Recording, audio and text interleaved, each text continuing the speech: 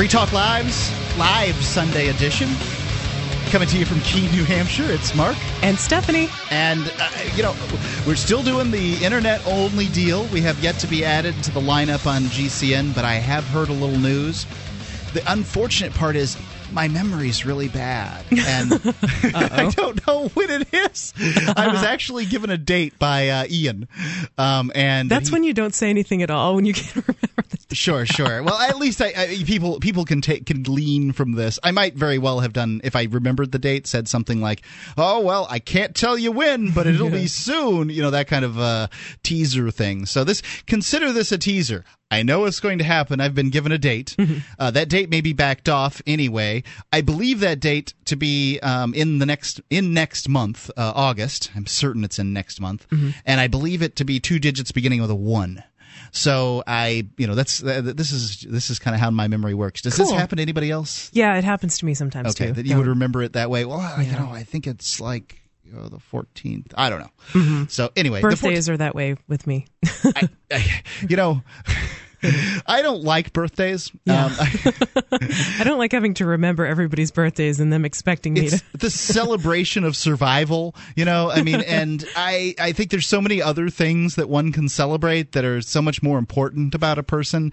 I mean, you've survived up to, 26 years or something like. You're 27. ridiculously young for your age and intellect. For your intellect, you sound on the radio, your voice is kind of husky, and you sound intelligent, so you sound older than you are, but so you've survived 26 years. So have so many morons out there. I mean, there's a lot of people that can say the same thing. I mean, you're a pre-med student or something.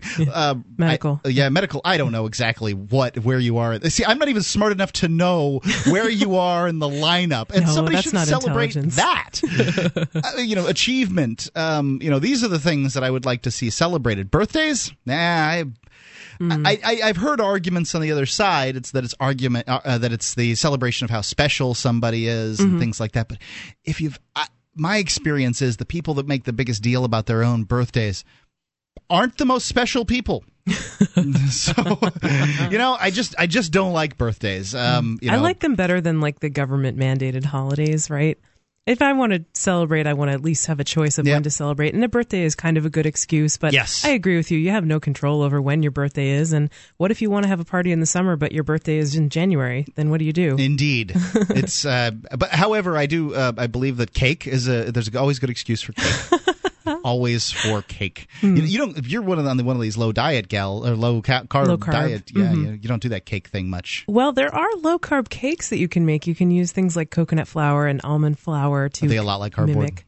No, they actually can be really good. And I mean, the cakes are very buttery and eggy, and they taste very rich and satisfying. Those are the good parts of cake, admittedly. Yeah. Yeah.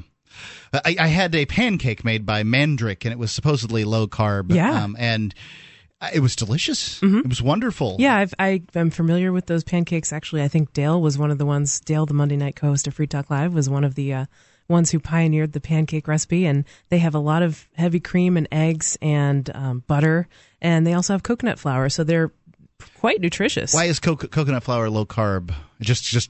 It has a lot of fiber, and fiber is counted as a carbohydrate, but it's not. It's not really digested. It's not a net carb. Yeah, it's not a net carb. Yeah. I'm not sure what that means entirely, but it means something. And coconut flour also absorbs a lot of liquid, and so it makes them fluffy, so it gives it a good texture. Gotcha. There's a lot of science in baking. It is a chemical process, right? Absolutely. We probably should get on to show prep and just chatting about things that I find interesting. But maybe other people find them interesting too. You can call in, talk about anything you want to talk about at 603-355-1105.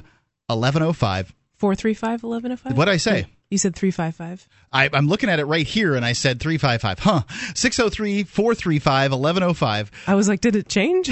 No, it hasn't changed. Maybe I don't know. Either dumb or can't see very well. No, neither one. Okay. But we have we of course have done show prep. It's important to prepare for the show. Have you got anything good? Oh, yeah, a lot of good stuff. There's a woman who has actually sued Abercrombie & Fitch, a Muslim woman, who has sued them for the right to wear a head covering. And last week, we actually talked about kind of a similar story where a Pastafarian wanted to wear a spaghetti strainer over his head in his driver's license photo and fought a 3-year legal battle with the Austrian government for the right to do that. Interestingly, I support the Pastafarian being able to wear anything he wants on his head. If people can wear silly religious hair, things in their driver's license photos, then the Pastafarian should be able to wear a colander on his head. Mm-hmm. However, at the onset of this, and until I hear more, I do not support this Muslim woman's quote-unquote right to wear her headgear at Abercrombie & Fitch, because I believe that to be private property, and an employer can mandate, as far as I'm concerned, whatever uniform they want. Mm-hmm. And I'm glad to see that you're wearing the uniform of the day that I have prescribed, which is the little pink tutu and the leather chaps. Thank you. If anyone's watching the cam, they can see how false that is. You could rock a pair of chaps, though. Go on.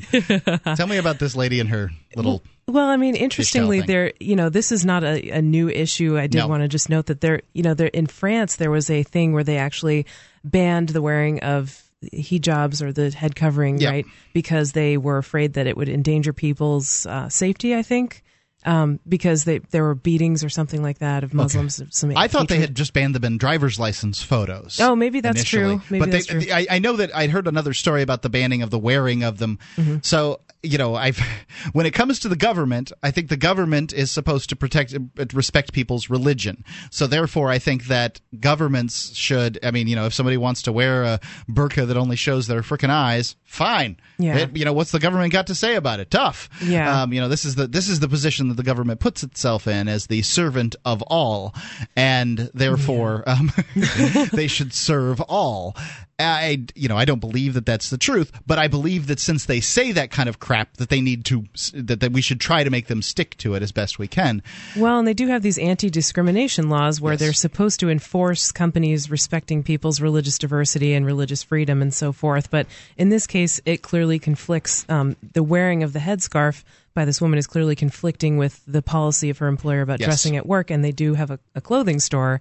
I mean, it's almost like, there are these examples of, what is it, like Hooters or some other restaurants that specify, well, this, if you gain more than 10 pounds from your original weight when you started this contract, then you can be fired for that and so forth. And in any other workplace, that would be called discrimination, except that it's relevant to their job. And, another less kind of sexist example is that I'm a medical student, and we have contracts and stuff that say you have to be able-bodied and you have to be able to use your hands in order to be a physician, right? Because if you can't do certain things, if you can't perform a physical exam, then even though you're disabled, then maybe that's not compatible with that profession. I worked at a company called J-Core. Well, I worked for a company that had just switched from J-Core to Clear Channel. I never actually worked for J-Core. Pardon me. Let me make in full disclosure. No, I did not actually work for J-Core. But I did get to see, hear stories and see bits of J-Core around, because it was just sort of still around. And one of the things was a contract that specified basically this is an atmosphere of creative people, creative and funny, intelligent people that need to have outlets. Sometimes those outlets will present themselves in the form of jokes that might be considered to some as sexist. Oh, wow. So you are entering an atmosphere where jokes may be, that basically I'm not allowed to be offended contract. And wow. As I recall, they did not mention racist, but they did mention sexist. So, and I'll tell you, the workplace was pretty open, liberally, sexual. I had I had one of the gals that worked in the business office or whatever come into my office, kick the door shut, and say, "Take your clothes off." And she was kidding, I think, and wow. I didn't actually do it, but I mean, it just kind of, it speaks to what the atmosphere at the office was. Uh-huh. Different offices are different ways. I don't think that that's a terrible thing. Some offices will fire you for that kind of behavior. I had relationships with more than one woman that worked at that radio station. Was I some kind of heel? Nobody thought so. 603-435-1105. Call in and call me a heel.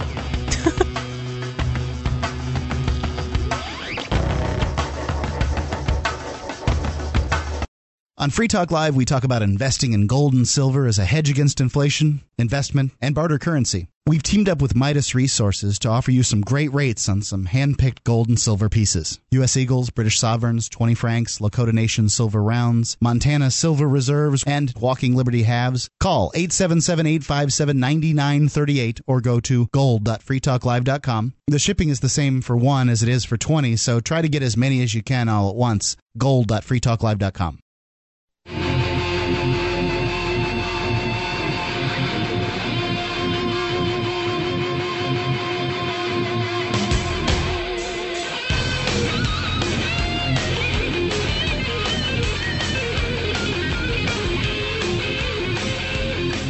603-435-1105. It's the live Sunday edition of Free Talk Live.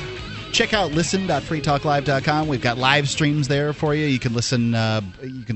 Well, just about anywhere in the world that you can get an internet connection. I believe there's a low bandwidth stream, or at least we used to have a low bandwidth podcast. I'm not the one to ask about these things. We got live streams. The radio. You can listen to us on 109 stations around the nation. Not tonight, unfortunately. We've Soon. got yeah. It starts with a 1. We have a satellite channel, which I guess you could listen to us on tonight. We should be on the satellite channel, as I understand it, which is a free-to-air satellite situation. So if you've got one of these dishes, it's available all across the North American continent.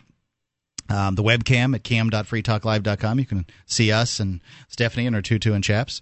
The listen lines, we have lines there for you to call in, and you can listen over any phone you wish. And, we try to make the show as available as possible to our listeners. So it's listen.freetalklive.com. And SACL CAI has a full-orbed approach to account recovery. It's really 3 companies in one. They do collections, early out billing, and they purchase charged-off receivables. SACL knows that the way they treat your customer reflects on you. Their staff is respectful, they record every call, and they have the best equipment money can buy so that your business is handled as efficiently as possible. See their banner at freetalklive.com and make sure to do business with businesses that support FTL. Because this is the non-radio version, and we don't have the normal availability of a call screener like we will when we're on regular shows, I'm going to take calls unscreened. We don't generally try to do this. This is not our practice, but it's just me taking calls, and I can only take them during the break. So that if somebody calls in now, they would have to wait all the way through this segment, through the break, and then whenever I get to them. So I'm just going to take calls unscreened as they come in. And, fine by me. Anything can happen it's a here, surprise. Folks. Anything can happen. Hello, you're on live. Free Talk Live. Hello? Yes. Who's this? Hi, my name's Ryan. I'm calling from Tampa, Florida. Hi, Ryan. What would you like to talk about? I was listening to Saturday's podcast, and okay. You guys were talking about chimeras. Yes. And I thought it was a really good topic, but you guys brought up like vegetarians and if you eat meat or whatever. Yeah. But what about people who like hunting? What about them? Well, I mean, it's okay to hunt, right? As far as I'm concerned. Do we think that's ethical? Well, I have to say that I think that it's probably better. I prefer it aesthetically if somebody eats the meat when they hunt an animal instead of just leaving it and hunting it for sport. I think it's kind of. I also kind of find Americans to be fat, lazy, and stupid, and the fact that they believe meat comes in styrofoam and yes. saran wrap packaging bothers me. So I like the idea of somebody, Mark Zuckerberg of Facebook fame here apparently has decided that this year he is going to eat only the meat that he kills with himself, and I think that there's this is a laudable practice. If you're, I believe that. I like the idea of animals living little animal lives better than I like them being in sort of these these food factories that are out there that are these dark places where they're just sort of run through the mill. Like they look like I hate the idea that an animal's in prison and then executed. I would prefer it to be quote unquote free and then executed. Mm-hmm. Go ahead. Well, I'm just saying, surely not everybody who hunts for to eat their food. They do it for game. Yeah. Or they just hunt for the fun of it, for the thrill or whatever. Mm-hmm. And nobody makes a stink about that and wants to make that illegal. Well, people make stinks about it. I think that there are many people that would like to make it illegal, sure. Well, and actually, in most places, don't you have to have hunting licenses or tags for certain types of animals? So it is essentially illegal, and you just get permission to do it. Right. Well, I just thought it was the Chimera topic was pretty interesting. Yeah, it's cool stuff. And, this whole living being topic thing is very interesting. Where does freedom start? At what level? And I think that there's a lot of conversation to be had, and I'm not going to claim to have all the answers in this area. I like to believe I've got a lot of the answers when it comes to human freedoms. But when you're starting to talk about, fetuses and, genetic material and animal-human hybrids, these robots that are sentient, these are areas that are much more gray and murky for me. Mm-hmm.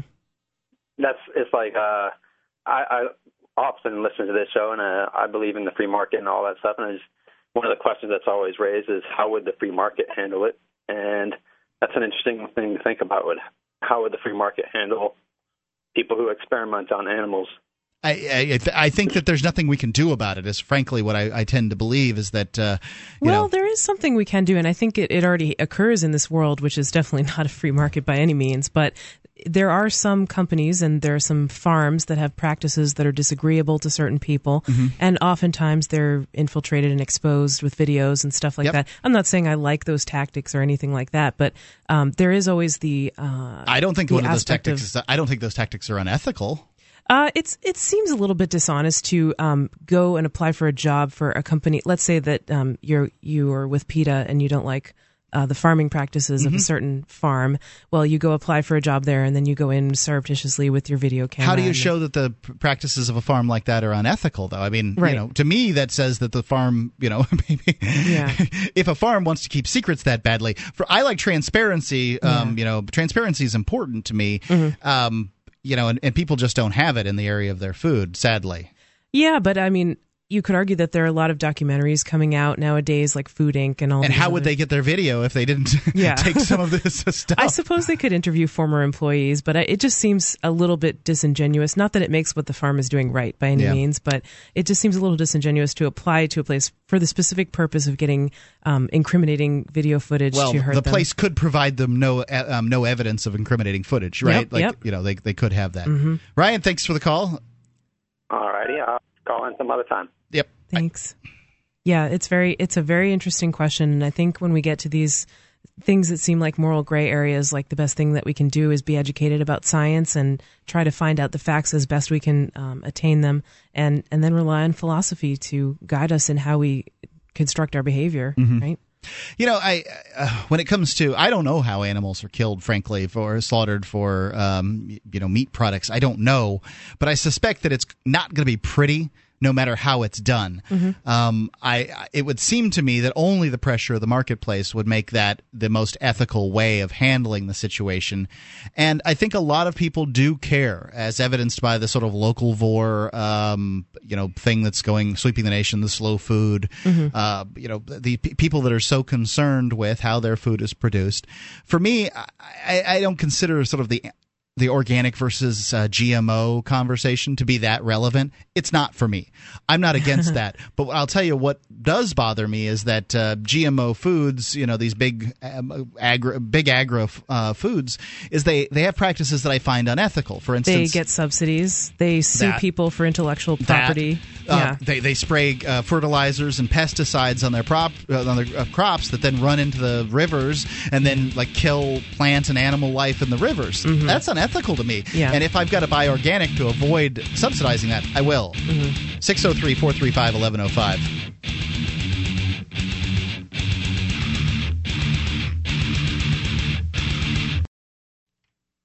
You can listen to Free Talk Live on the radio via podcast, the webcam, and our live streams at freetalklive.com. Not enough options? Now you can listen to Free Talk Live from any phone, anywhere. Add this number to your phone, 760-569-7752. It's a long-distance call, so make sure you're familiar with your phone's calling plan. The Free Talk Live listen lines are airing the latest episode of Free Talk Live 24 hours a day, including our live shows. Call 760-569-7752. That's 760-569-7752.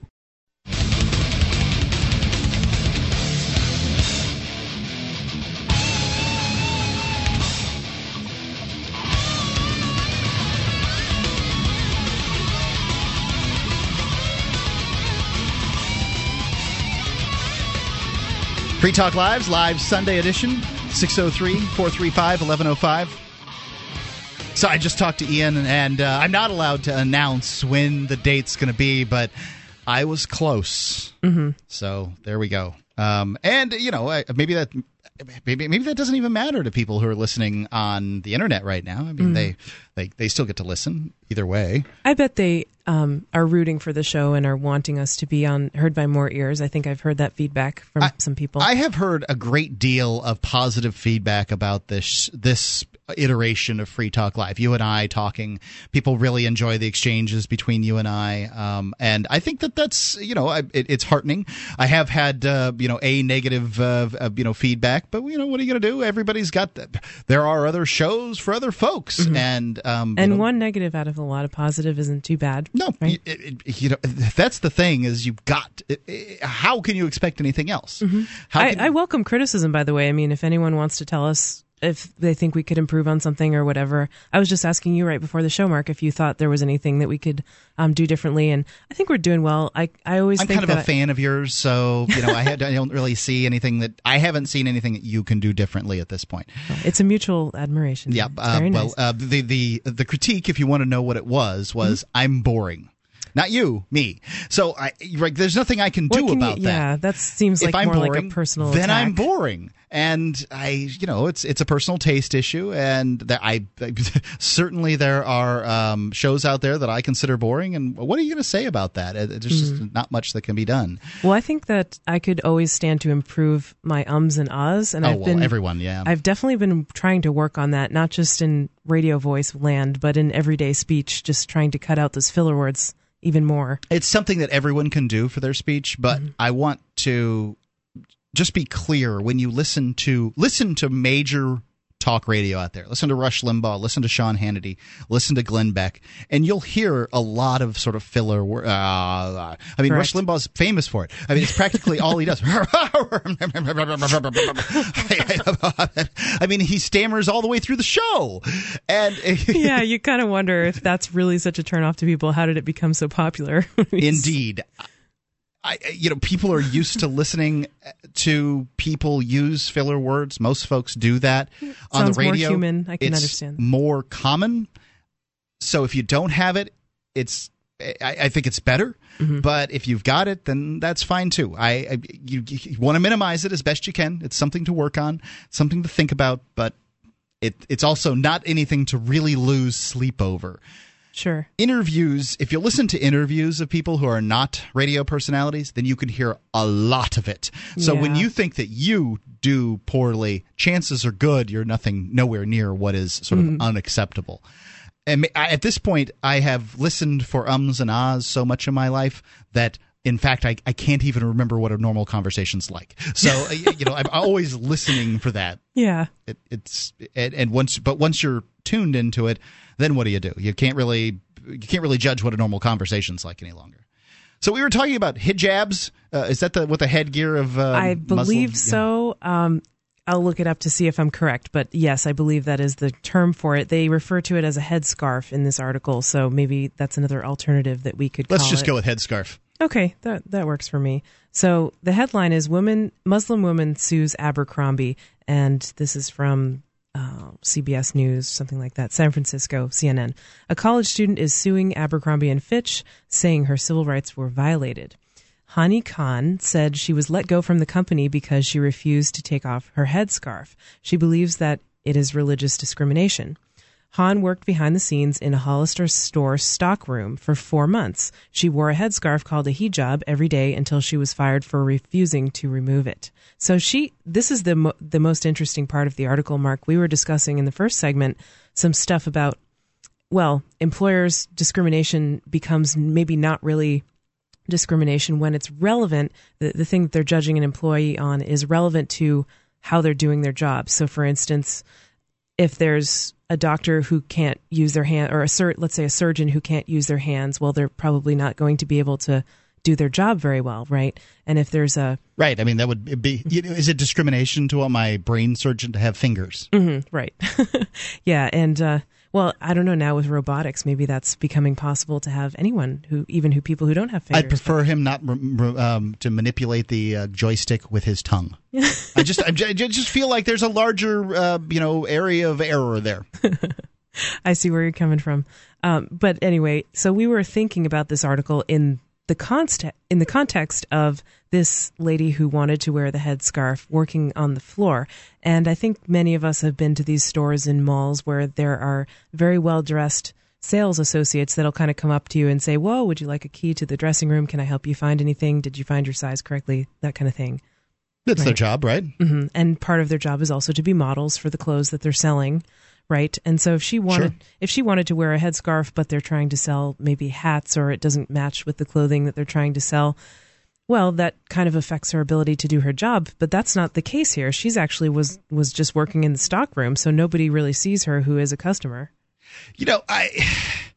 I think that it is like there are policies of employers that I find regrettable. Yeah. And I think that these stories should hit the press, and I think in a world absent of governments and their politicians that the press love to cover and love to quote as if they're little gods, that you would find more of this debate. And I'm willing to say to you that I think that it seems draconian of Hollister or Abercrombie and Fitch or whomever we're talking about. Abercrombie, I think, is the parent company. It sounds that way. Yeah.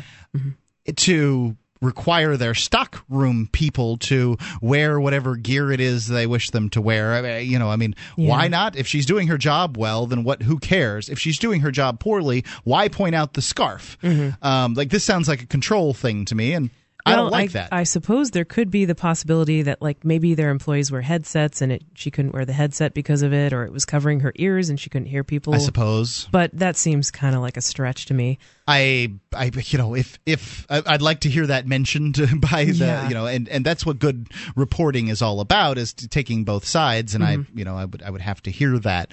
But I would like to know the motivation. Are they bigoted against Muslims specifically, or are they do they just not want anyone to wear head coverings? Is it a general religious thing or a general head covering thing? I just want to know more about the motivations. If it's your company, you can decide what your employees wear as far as headgear, because it's a relationship. And mm-hmm.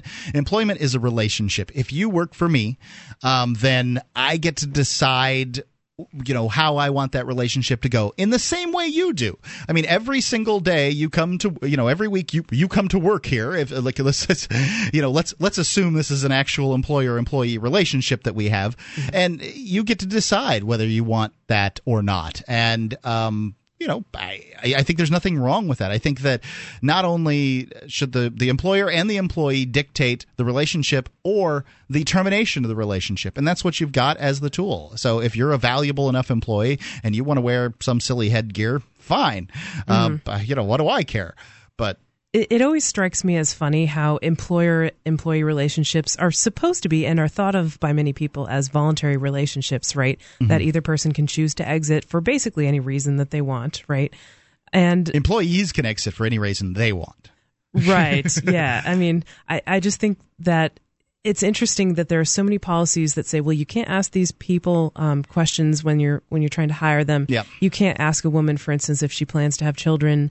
You can't really ask someone about their family situation or anything of that nature if you're an employer and you're trying to hire an employee. And so in some ways, and you can't terminate employees for certain reasons, right? Like religious discrimination and gender discrimination and that kind of thing. Sure. So we were talking about this on Prometheus Unchained this morning, and it was an interesting discussion. If an employee can basically use the government to force an employer to keep that relationship going, should an employer be able to conscript an employee and say, no, come back and work for me, right? That would seem should like it that go was both fair. ways? That seems like it's fair. Yeah. There's another portion to this that I want to get to when we get back. 603-435-1105.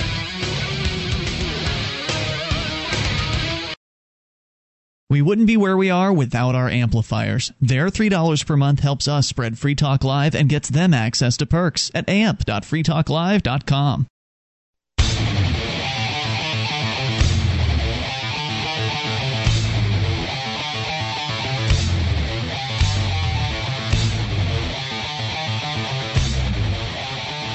Free Talk Live's live Sunday edition.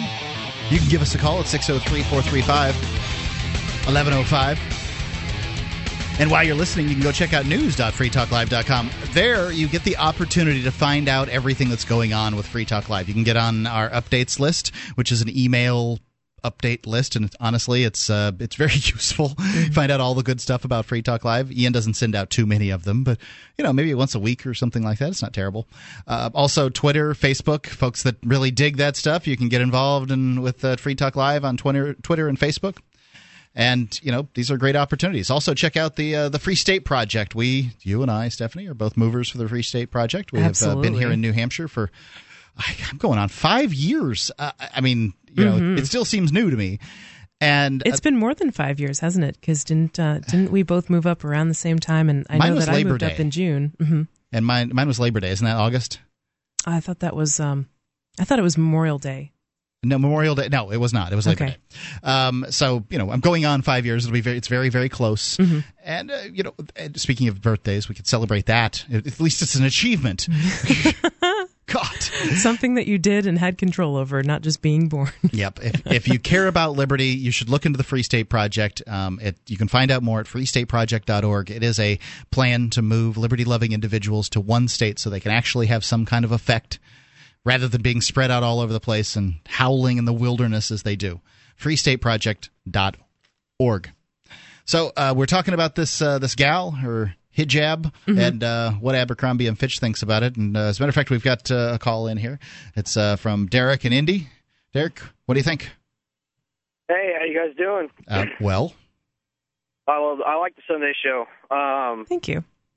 What I understand is you said you worked at Hollister for 4 months.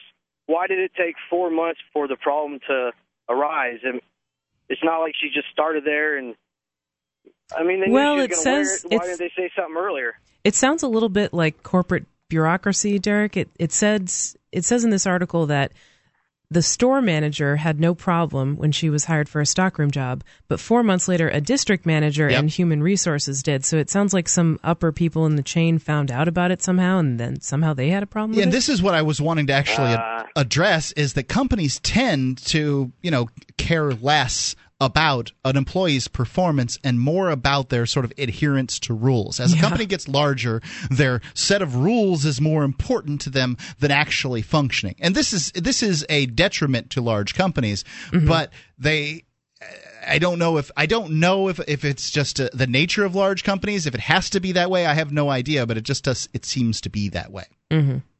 Derek? All right. Yeah, I understand now. I didn't hear that part of the article, but it's either way, it's crap. Yeah, I have to agree. It's a bad reason to have to choose to fire this girl. Bring it up at all. Just say we don't need you anymore. You're not doing your job, so this is why you're gone. Not, it's about a headscarf. So. Well, I'm sure they addressed it with her initially and said, hey, we need you to take that headscarf off. And she's like, no, I will not be taking off my headscarf. Or whatever. You don't know that she has an accent. Whatever your accent is. Isn't it in France? No, this was in the U.S. This was thank God. California. I was really going to have a heck of a time with a Pakistani lady with a French lisp to it. There's no way I could pull that off. But, what do you do? It's a big company. This is what happens when you work for big companies. I worked for Clear Channel for a while. They wanted me to sign a non-compete about a year after I had been hired. They kept on sliding the contracts into our boxes. I kept taking it and throwing it in the garbage. You're going to sign your non-compete? What are you going to do? Fire me? Yeah. You just named me Employee of the Month last month. I'm not signing this crap. Wow. So I figured I had them over a barrel, and that was, and they never got me to sign it. And in fact, I went on my way relatively, months afterwards. But as the case may be. Anything else, Derek? No, that's it. You guys have a great show. Thanks, brother. Thanks. Now, to be clear, there's something else I wanted to discuss about this article. I think that, if I was this lady's employer or whatever, I would have no problem with her wearing whatever she wanted to work. Honestly, as long as it doesn't do something like directly interfere, like let's say she wants to listen to music and she has a job where she has to talk to people all day in customer service, weird, yeah. then that probably wouldn't be compatible with doing her job. But right, this is why many small businesses don't have employee manuals. That just my employee manual is you do what the hell I say, or we part ways, or at least we come to some kind of agreement, whatever it is. Yeah. Well, I mean, I've been working with a volunteer organization, Free Aid, and even we had a little volunteer handbook that just to set out the policies that we wanted. It's a good idea. We wanted people to wear their volunteer shirts when they're on call, and that makes sense, so they can be identified. Sure. But anyway, getting back to the situation, I don't think if I were her employer, I would have any a problem with her wearing it, and I wouldn't have a problem with anybody wearing whatever they felt most comfortable in, especially if they're working in the stockroom. But if we do look at the roots of these headscarves and stuff, I do kind of have a problem with it on a personal level, because I think, why women wear headscarves in I Muslim mean, countries? it seems pretty anti-female to me. I agree. Women should be ashamed of their hair. They should hide their I don't think hide they're their ashamed appearance. of it. I think that it's supposed to be that. Well, they think do get shamed if they appear in public without it. Without right? it, right? Well, so the suggestion is that women are so alluring, and some of their features are just so sexy that it will drive men wild with desire. And yeah, that's a crazy idea. Well, I certainly think that there are certain women's features that do drive men wild with desire. So, I mean, I guess that is the justification for wearing things like burqas, which cover everything except the eyes. But it's like, it perpetuates this idea of women as like the evil temptress that are just leading men into sin. And, it's preposterous. They're not doing anything except looking the way that they were born. Somehow most of the world manages to operate without women having to wear headgear. Yeah. So it seems to me that that it's kind of a ludicrous, outdated sort of medieval practice. Yeah. And I don't support it. If somebody wants to wear headgear, wear headgear, whatever. But I think that the very best way to address this is accepting people in a loving and respectful fashion. So if she wants to wear the headgear, hey, look, fine. If she's working at my store and it doesn't affect business or whatever, look, you want to wear the headgear, that's cool with me.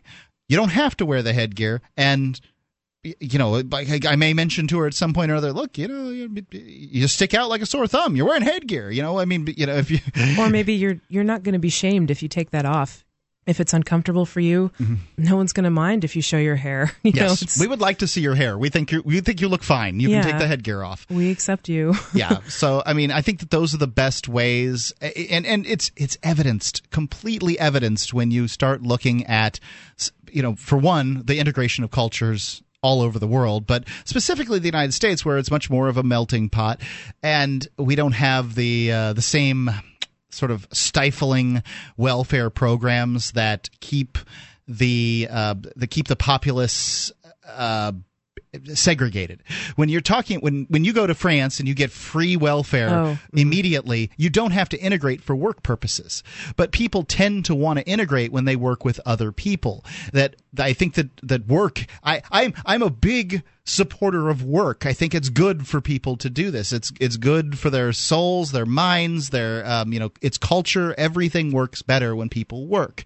And if you just allow people to work, then they'll integrate and they'll attempt to, and within a couple of generations, everything's fine. All these upsets over culture. Well, it's a voluntary relationship, and sometimes, interestingly enough, sometimes one of people's biggest incentives to learn different languages is so that they can increase their human capital and become better at business, right? And have more voluntary relationships with other people who speak different languages. Or it's more comfortable for them. I mean, you ask somebody who's here in the United States that only speaks Spanish.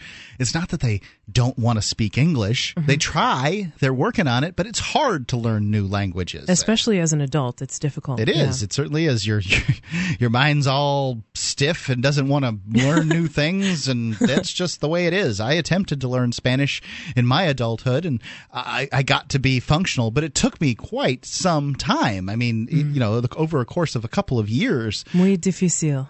Right, it is. And so and I had people to talk to. Now that I'm up here in New Hampshire, I have no one to talk to, and it's just that's a problem. And actually, I live in a city where there is actually a Mexican restaurant that is run by people from Mexico. Yeah, but it must be it's nice. Probably the only one in the whole state, as far as I know. And that's disappointing to me. I wish that there were more different people from all over the world here. It's true. You can get a lot of burritos and ethnic food of all sorts served by white people in New Hampshire. That's absolutely true. I mean, it's not that integrated. The bigger cities are better, but smaller ones not so much. 603-435-1105, Free Talk Live's Live Sunday edition.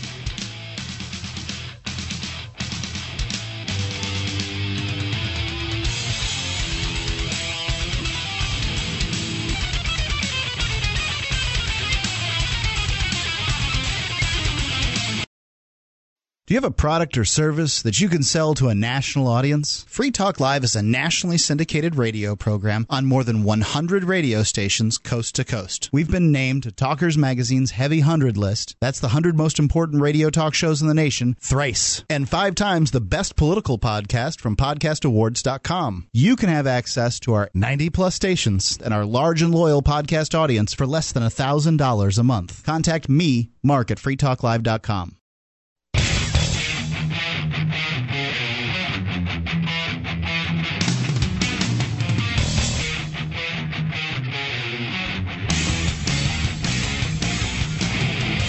Free Talk Live's Live Sunday edition. It's Mark with you. And Stephanie. Give us a call at 603-435-1105. Take your call about anything, but we have been talking about kind of religious headgear. Yeah, it seems to be a theme over the last few weeks in the show.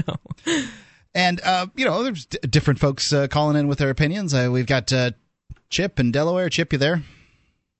Yeah, I'm here. How you doing? Well? All right. Well, let's get into it.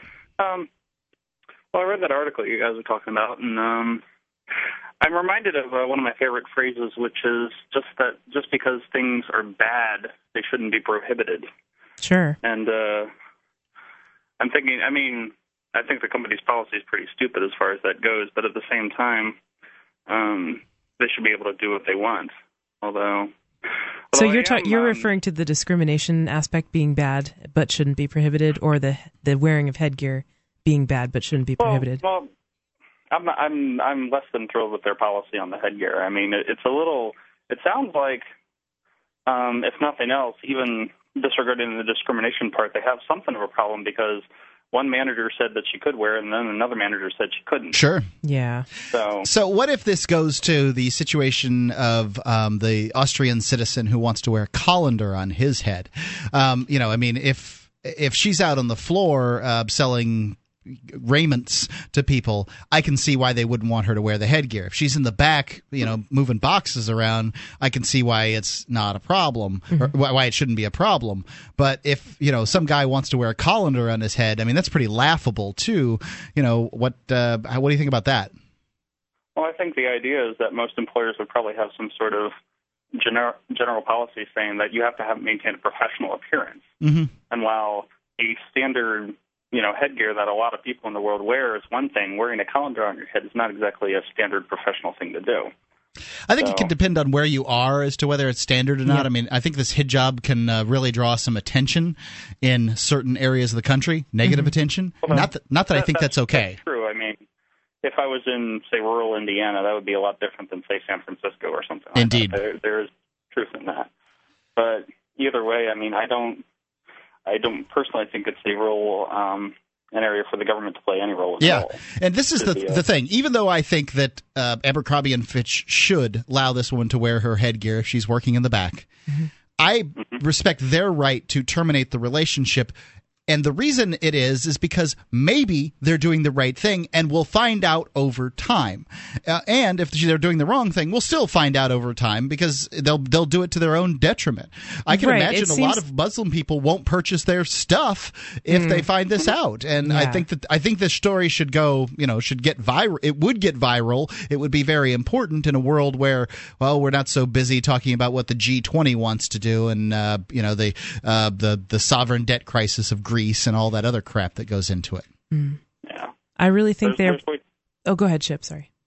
No, sorry. I was just saying there's way too much politics involved with this at all. I mean, I absolutely support Abercrombie's right to have really bad employee policies. Sure. Do what they want, even if they're wrong. So. Thanks for the call, Chip. All right, thank you.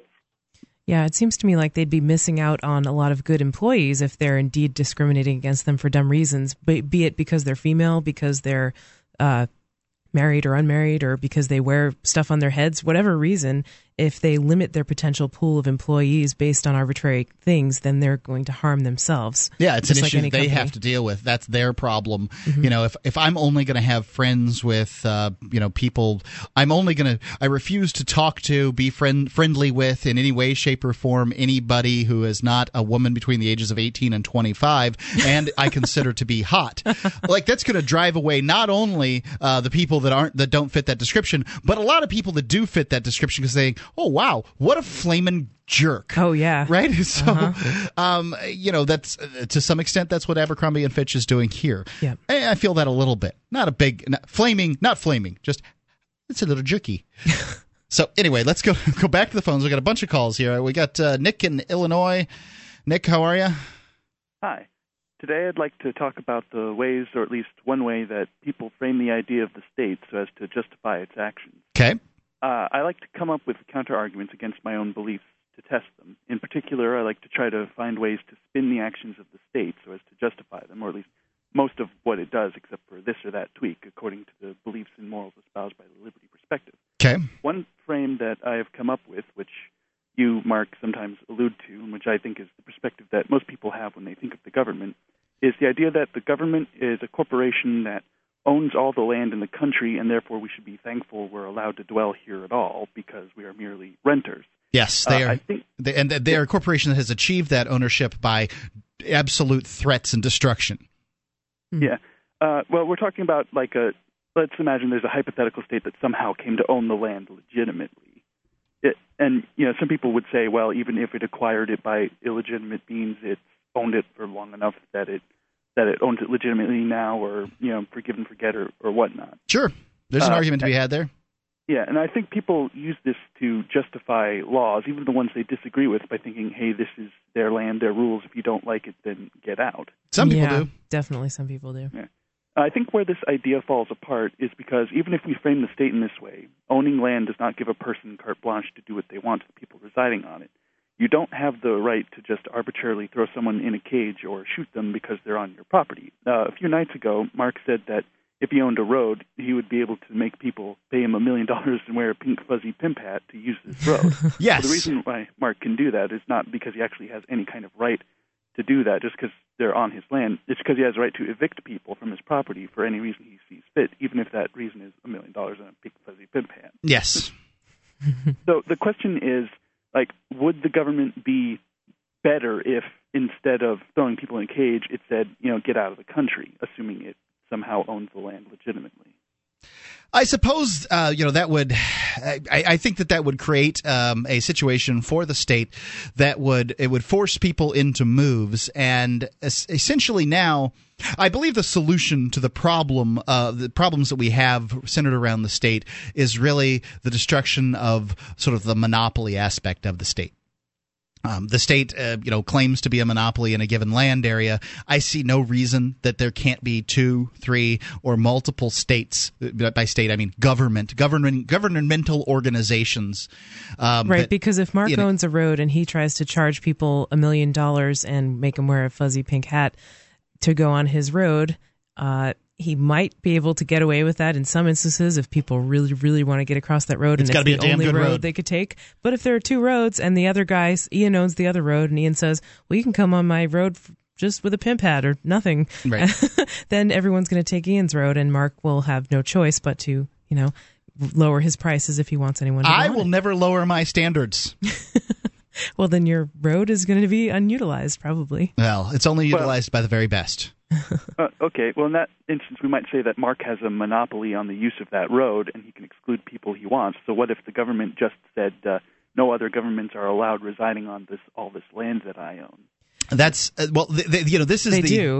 the issue of them really owning the land or not, and I think that one can put into dispute them owning the land. They don't. They never bought it. They never paid any money. One can cite the Louisiana Purchase, but all they did was Thomas Jefferson paid Napoleon Bonaparte, or maybe it was Napoleon III. I'm not sure. They could say that they homesteaded it, but they really just killed off a bunch of native. Right. All they did is pay the money to be able to execute Indians. In that area. Agree with that. What's that? But what about places like Holland, where the original settlers settled it and truly did homestead the area?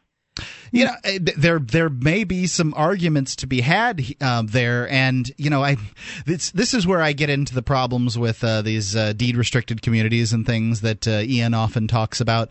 I think that human freedom is a far more important aspect than sort of these property rights where people turn them over and they have these deeds where they decide the fate of the land ad infinitum into the future. I don't think you can do that. I think that at some point or another that fades. Well, another point is that governments have a disincentive to exclude people from the land masses that they claim to own because they want people to be tax slaves to them, and so they want their livestock on their farm. Nick, good thoughts. Give us a call again soon, next week, whatever. 603-435-1105, Free Talk Live.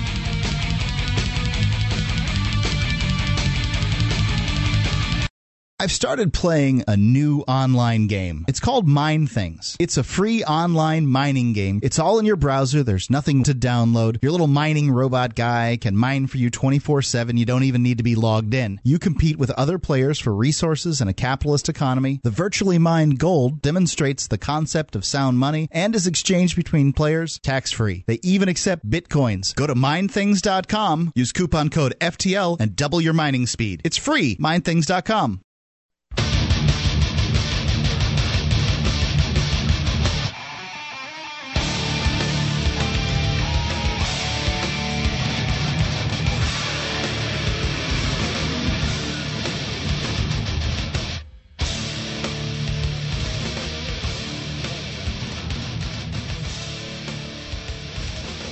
Free Talk Live, 603-435-1105. Give us a call. Talk about whatever you want to talk about. We've been talking about hijabs, Muslim headgear, that kind of thing, and, wandering off into other areas, as we are wont to do here on Free Talk Live. But Pat from Michigan. Pat. Hey, how are you? Capital. You? I'm doing all right. Excellent. What would you like to talk about? Well, so I guess I'm kind of outraged about this whole headdress thing, because I think Abercrombie & Fitch should be able to pretty much do whatever it wants. I mean, its brand image is pretty important to the company, right? Yep. Right, but did you know from the story that she was actually working in the back stockroom? She wasn't working on the floor. Okay, yeah, I didn't hear that. Yeah, that's we think that's an important aspect to the story. I mean, I suppose one can make the argument that if she walks through the store to go to the potty in the mall someplace, or is leaving through the back door, that it might affect the brand in sort of a cursory way. But I think that it's much more important for a salesperson on the floor wearing a hijab than some stock person in the back. I agree with you. I still think they should be able to do whatever it is they want to do. I agree. I think they should be able to weather the storm of public opinion if they make that decision, and not have the government come in and tell them, hey, this is what you have to do. Same here. Yeah. Yeah, I kind of wonder if she was wearing a hijab on the floor, like if she's working as a salesperson in the front store. Maybe that would actually compel some people who are also subscribed to Islam to buy the clothes. Maybe they'd say, it looks nicer. If you do it, you got to do it with style and flair. There's no doubt about that. You can't just wear one of those light blue hijabs or whatever, just with any old thing. That's just not going to work.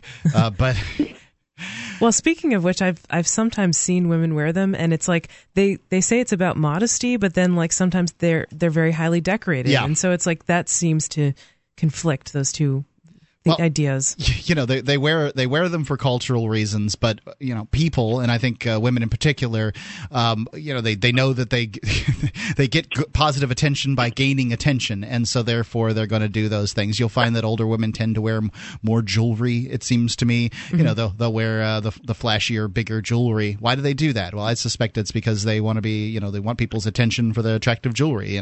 Or they want to show off their social status, or maybe their earning power. Yep. Or I don't know. Or they just think it looks good. Maybe they do it for themselves. Certainly, that's true. Pat? Yeah, I mean, I just think Abercrombie and Fitch, well, it seems they could have handled this issue a lot differently. Indeed. I mean, I don't know if having I guess it was the district manager come in and fire her. I don't know what he was thinking. Yeah, I think that there's. Thanks for the call, Pat. I appreciate it. I don't know how they've. What. It doesn't seem like this has turned out as well as it could for them, and it seems like it's a PR failure. No way. I still think they should be able to do what they want. It's their store. Mm-hmm. Well, another aspect of this story that we didn't mention before was that she, the woman whose name is, sorry, I'll pull it. Oh, Hani Khan. She said that. She's received some death threats since this story went public. There's always these anti-Muslim folks out there that want to throw people. I mean, we've had them call the show. You can hear them on other shows where they know they're going to get a sort of a better reception. They want to just throw all Muslims in cages. Yeah, and that is so sad. Yeah. And that's just sick. Totally backwards and sick. I completely agree. But the world's full of it, and what are you going to do? It's the best one can do is to go on and try to conduct one's life in the most moral way one can. Yeah. So, we've spent some time on the story. I'd like, if you've got anything else to say on it, call us at 603-435-1105. I want to go on to another one. I got this article from Mercola.com. That's MERCOLA.com. Oh, yeah, I know Dr. Mercola. Mm-hmm. He has... he's a very big natural health kind of advocate. He's the big one out there. And I can't say that I agree with everything that I see on his site.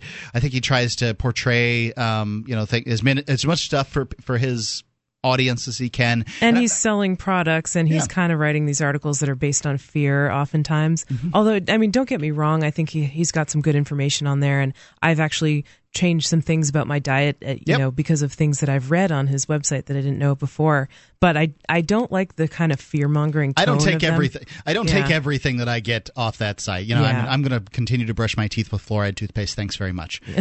But yeah. This one, he is a big supporter of Ron Paul, so he's got at least some level of the libertarian mindset down. Mm-hmm. He knows the Federal Reserve is a disaster. I haven't spoken to him in real life, but I think he gets it a lot of ways. And this is just from one of his articles. It's not the whole thing, but it's about grass-fed beef. You're familiar with the nourishing traditions idea? Absolutely, yeah. And are you talking about Weston Price? Yes, Weston Price. Yeah, so for our listeners who aren't familiar, Weston Price was a dentist, I believe, and he learned a lot about not only dental health, but also just general metabolism and human health. And he advocated sort of, I guess, a low-carbish diet, but like natural foods, like raw milk and like grass-fed animals and stuff like that. As opposed to what you get in the grocery store, mostly grain-fed beef, so that it basically becomes diseased. And by diseased, we mean it's marbleized with fat, which is really tasty. Right. But they also have to feed, when the cows are fed grain, and actually they even feed fish grain, fish that are farmed. They even feed them corn and stuff. When the cows are fed grain, it doesn't agree with their digestive systems, and so they get a lot of gas and like GI distress, and so they have to actually feed the cows antibiotics oftentimes to quell their intestinal upset from the grain that they can't digest. Interesting. And so we never gave our cows antibiotics because they were all grass-fed. Right, that's their natural diet. I'm getting the grass. We're eating the grass-fed meat at my house a great deal now, and I can tell you, I've come to prefer the grain-fed beef in the store. Well, that's actually interesting because I recently switched from conventional meat to grass-fed meat and butter because I did it for health reasons to try to decrease the inflammation in my body, and I know it has a healthier ratio of omega-3 to 6 fatty acids that are supposed to be less inflammatory, and inflammation underlies a lot of chronic health conditions and so forth. So I switched to grass-fed, and I've been getting the cheapest grass-fed I can find because it's expensive. It is more expensive. So that means eating a lot of ground beef and ground buffalo, and I do get grass-fed butter, which I really enjoy. And that butter is the most flavorful I've ever tasted. Yes, it's so different from regular butter. Most of the diet I find to be very agreeable. I'm just when you're talking about a ribeye from the grocery store versus a grass-fed ribeye, I find the one from the grocery store to be more flavorful because it's sort of this diseased, marbleized. It has more fat in it. Yeah, it's just it's a situation, just tastier. So what this that's what this article's about, but it's specifically talking about the USDA's standards for the new grass-fed label. Yeah. And this is a relatively new label. It's from 2007. And you won't believe the stunning stupidity wrapped up in this label. Give us a call, 603-435-1105, Free Talk Live, Sunday edition.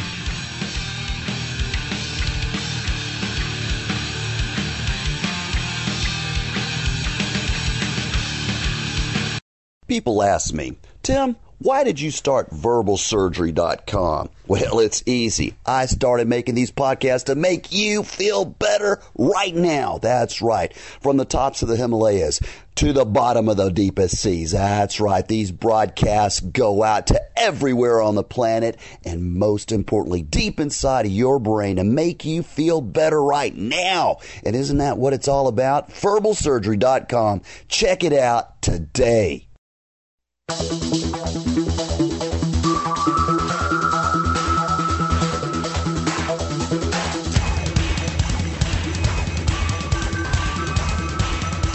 Free Talk Live, 603-435-1105. It's the live Sunday edition. And, this is basically podcast only at this point. Podcast, live stream, anybody who's getting us on the internet or free-to-air satellite. Soon. Judging by the amount of callers, we have a lot of participation and a lot of internet listeners. There are several hundred usually listeners to our online streams. There are various online streams, and we've tried to quantify that, and several hundred is the best number I can come up with. I haven't heard of too many free-to-air listeners. If you are a free-to-air listener, please feel free to call me during the break and just let me know that you're listening on free-to-air satellite. I'd love to know that that was the case. But while you're willing away the hours on the internet, there's so many things at Free Talk Live too. It's one of the largest websites of any nationally syndicated radio program, and one of the things that makes it truly unique is the amount of archives that we make available to our listeners. Most shows, you can listen live online, but you got to pay to be able to get any archives, and usually their archives aren't available for very long. Free Talk Live not only gives away right on the front page the last 7 days, but at archives.freetalklive.com, we have archives going back to 2006, all for free. And I mean, that's a lot of content for people to listen to. A lot of content talking about freedom, talking to people who haven't heard the ideas, talking about people who are very versed in the ideas. Lots and lots of different stuff. So go check it out at archives.freetalklive.com. Before I get back into the story about the grass-fed certification from the government here, just a headline that I want to read from Bloomberg.com. Silver may rebound to test $100 level, Citigroup says in a technical analysis. Wow. Okay? So it's not me that's saying that I think that silver is going to go to $100, maybe $200. I don't know. Right now it's at, last I saw, it was about $40. Around 40, yeah. And I got to say, people, forego whatever pleasures you're going to you're going to deal with in the next couple of months and get the silver. It's going to shoot up, and it's probably going to shoot up by the end of the year. I'm not going to say it's going to be all the way to the 100 here, and I don't know what the technical analysis says, and you can go to Bloomberg.com and read the entire thing. But the headline, pretty impressive. So what I would recommend is going to gold.freetalklive.com. We've got gold and silver coins there that you can purchase. They are at highly competitive rates. I don't think you will find too many better rates on the internet. I don't see too many better rates than this, and I do kind of look around a bit. I can't say I'm simply not going to go out on a limb and say it's the lowest rate on the internet. No way would I do that. But they're competitive, and you'll be helping Free Talk Live, and you'll be helping Genesis Communications Network, which is our syndicate, and so it goes a long way to helping the ideas that you have. Plus, you get great rates. It's gold.freetalklive.com. Silver is going to probably be going up. So is gold. These are good ideas. And let's get back into the grass-fed beef thing here. So the USDA has enacted new standards for a grass-fed label. According to this new USDA marketing claims standard, it's very rigorous, right?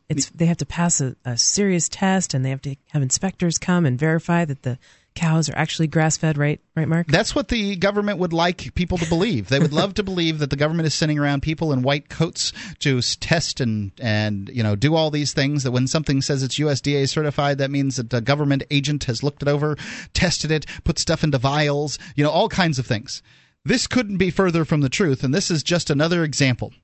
Here's the quotation from the government itself. Grass and forage shall be the feed source consumed for the lifetime of the ruminant animal, with the exception of milk consumed prior to weaning. The diet shall be derived solely from forage consisting of grass, annual and perennial, forbs, legumes, brassica, browse or cereal grain crops in the vegetative pre-grain state. Animals cannot be fed grain or grain byproducts and must have continuous access to pasture during the growing season. Hay, haylage, baleage, silage, crop residue without grain, and other roughage sources may also be included as acceptable feed sources. I hope that means something to someone. It doesn't mean a lot to me. But I just, it sounds very official. Mm-hmm. This sounds all well and good. However, there are a few loopholes, according to Mercola. Most importantly, these standards are voluntary. So in order for you to confirm that this standard is actually being met and the animals were being indeed grass-fed until the end, the meat must also carry the USDA process verified label, in addition to the grass-fed label. So you can get this grass-fed label from the United States government, enacted in 2007, by saying, I have grass-fed animals. And paying them, right? Yes. Yeah. Now, wow. If you want them to test it, it has to have a USDA process verified label. But I'm asking you this: when you're standing in the grocery store, when the average person who hasn't read this is standing in the grocery store looking at the label on the meat that says USDA grass-fed, are they going to assume that the government is certifying that this is grass-fed? I think most people are, yeah. That seems like it's a reasonable assumption, and this just goes to show what happens when you sort of you allow a monopoly to exist. The government has gotten so big; it's not a monopoly in this area. You can certify your beef as grass-fed by anyone. You can have the Stephanie process certified. And I can assure you, it will be better than the USDA's. But they have created for themselves this cloak of legitimacy. This just the very idea that the USDA's symbol is on this. The USDA is an incompetent organization. Yeah, I mean that could not possibly stand up to the rigors of competition in the marketplace if they were to have their sweet government paychecks taken away and they had to compete on the basis of real competition. Here, let me go on. Additionally, as pointed out by the American Grass-Fed Association, the definition of growing season means that animals could be confined indoors for long periods and can be kept off of pasture even when there is grass growing. The rules also do not restrict the use of antibiotics and hormones in the animals. And there's also no way to check, right? Right. Wow. If a farmer says, I only use the hormones once, what's the big deal? That seems really misleading to consumers. Highly misleading. Yeah. If the American Grass-Fed Association should come up with its own label, and that would be of more value because, when you just can't trust the government when it comes to food. Yeah, and actually, wasn't there something really similar with the government labeling things organic? Like, I don't really know the details on this, but isn't the government's organic certification a total joke? And anyone who As I understand it, I know that that's what I've heard. And now I don't know enough about organic food to know whether that's the case. I don't know enough about organic food to be able to talk intelligently about it. I don't know that I can talk intelligently about much, but the the fact is, I've heard people who can talk intelligently about it say things like that. We've also read articles that basically say that the government's Energy Star rating is stupid.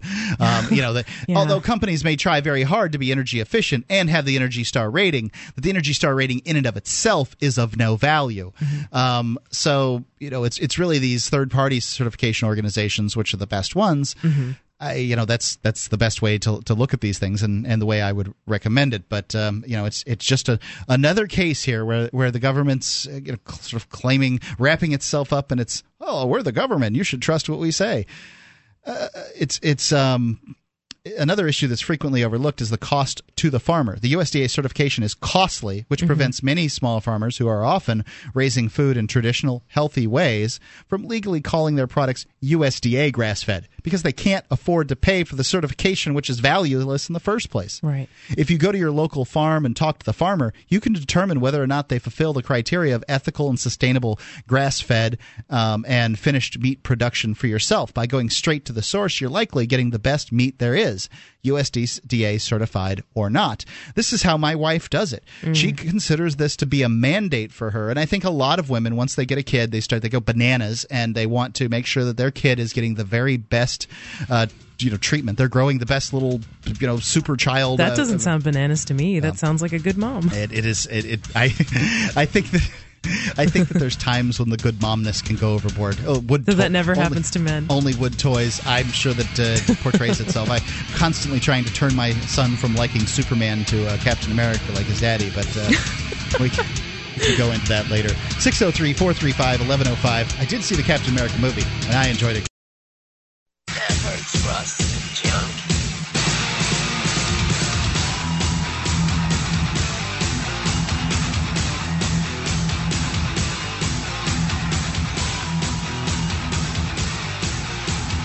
Free Talk Live's live Sunday edition. It's Mark with you. And Stephanie. We've been talking about the USDA's grass-fed certification here. Also talking about hijabs, what's one's right to wear religious headgear at work. So if you want to give us a call at 603-435-1105. All of those are topics that are on the board, or we can talk about anything you want to talk about. Go to m.freetalklive.com if you got one of them smartphones. It's sized properly for you to look at all the stuff at freetalklive.com. And that's just another way that Free Talk Live is trying to make the internet's available to you. We recently did a ranking of the major talk radio shows' internet websites, and Free Talk Live came in at number 11.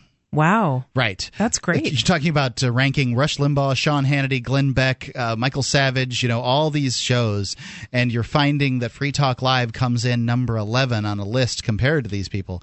It's incredible that this little show that started that barely makes enough essentially to make enough money for two guys to make a living, and then Stephanie, you're managing to cash in a little bit, and I'm glad to see that happening. But we're not making buttloads of money here. And we came from 2002 to 2006. Essentially, there was no money made at all.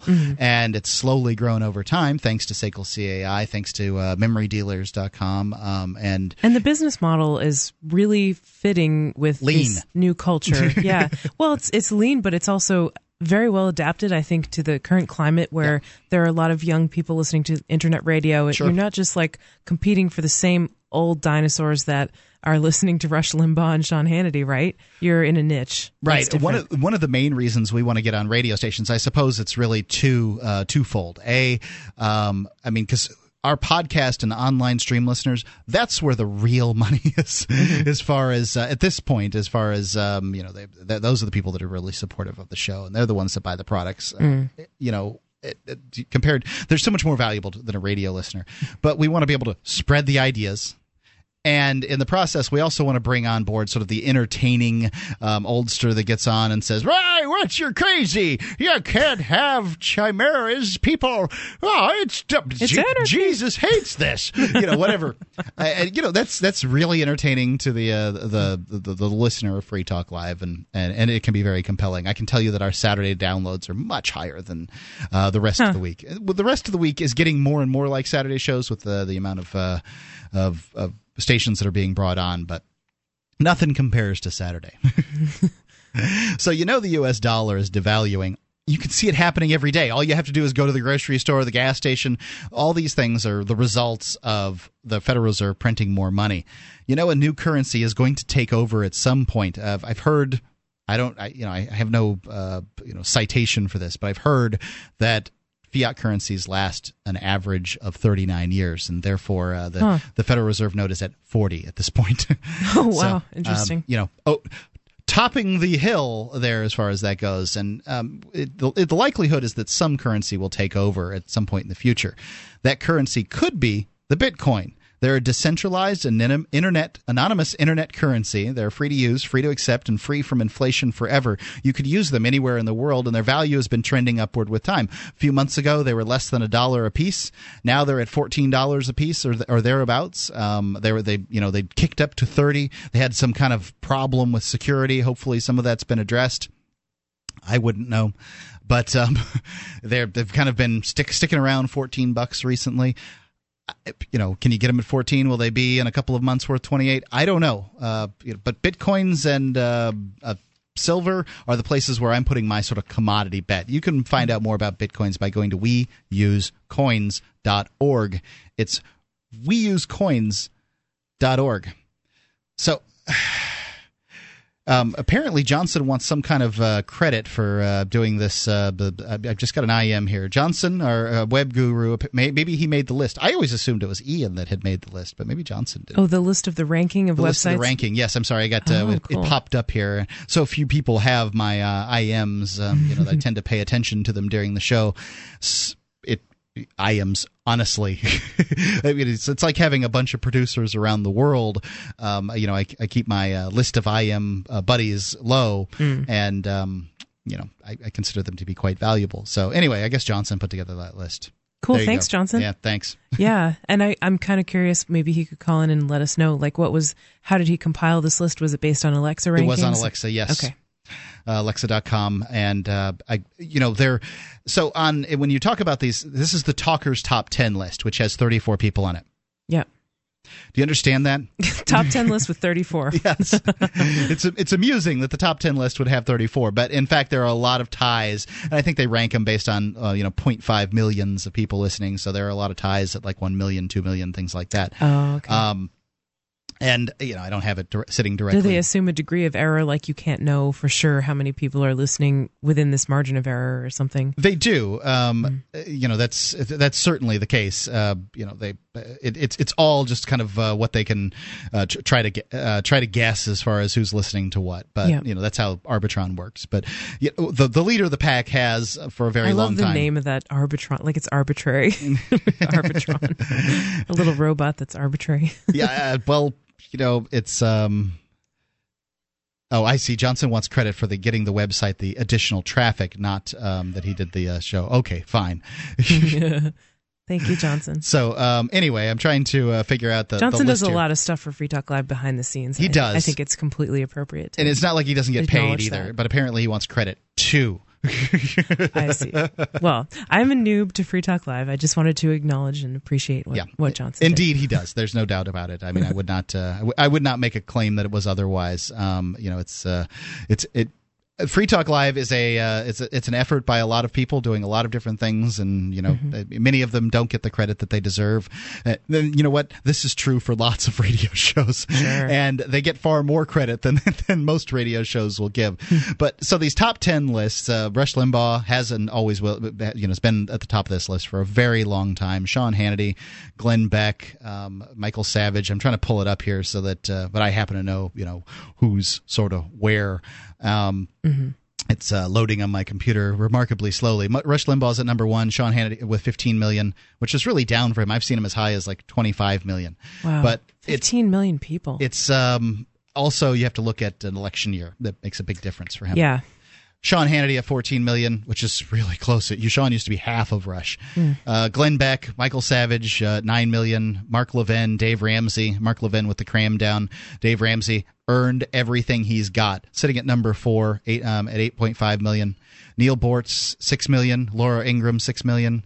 Then it starts getting, as it gets lower, there's a lot more people on the list. I guess it's $0.25 million is the cutoff. So Jim Bohannon, Jerry Doyle, Mike Gallagher, Michael Medved, and Doug Steffen all at $3.75 million. Bill Bennett, Clark Howard, George Norrie at $3.5 million. Alan Combs, Tom Hartman, Rusty Humphreys, Stephanie Miller, Ed Schultz at $2.75 million. Don Imus, Kim Commando, Mancow at $2.5 million. Hugh Hewitt, Dennis Miller, both at $1.75 million. I guess it's the top 12 list, not the top 10. My mistake. Lars Larson and Dennis Prager at $1.5 million. Dr. Joy, who used to be number 5, is down to number 12. She's got $1 million. So does Gordon Deal. I'm not even familiar with his name. Lou Dobbs, Bill Handel, Roger Hedgecock, and G. Gordon Liddy. I thought G. Gordon Liddy was dead.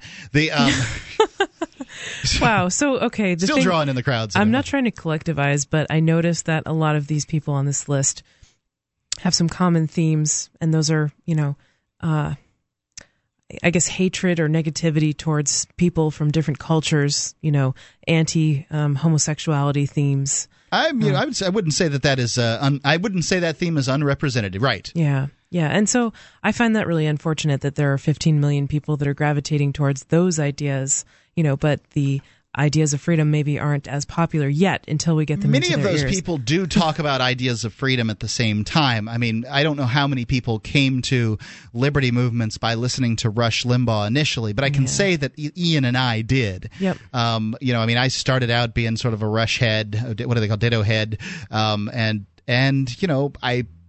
as time went by, I found parts of his rhetoric to be, it didn't hold together. Mm-hmm. I never had really any big problems with gay people. I mean, when I was younger, it was fun to make. It's always fun to make fun of people, and there have been people. There have been people that are gay that have been the subject of me making fun. But it wasn't where I exclusively made fun of people, and it wasn't exclusively all gay people I made fun of. And that's really hardcore ingrained in culture. Yeah, but at least you realized it now and have changed your outlook. I think everybody's moving down a path of more tolerance, hopefully, and that's all we can really do. 603-435-1105, Free Talk Live.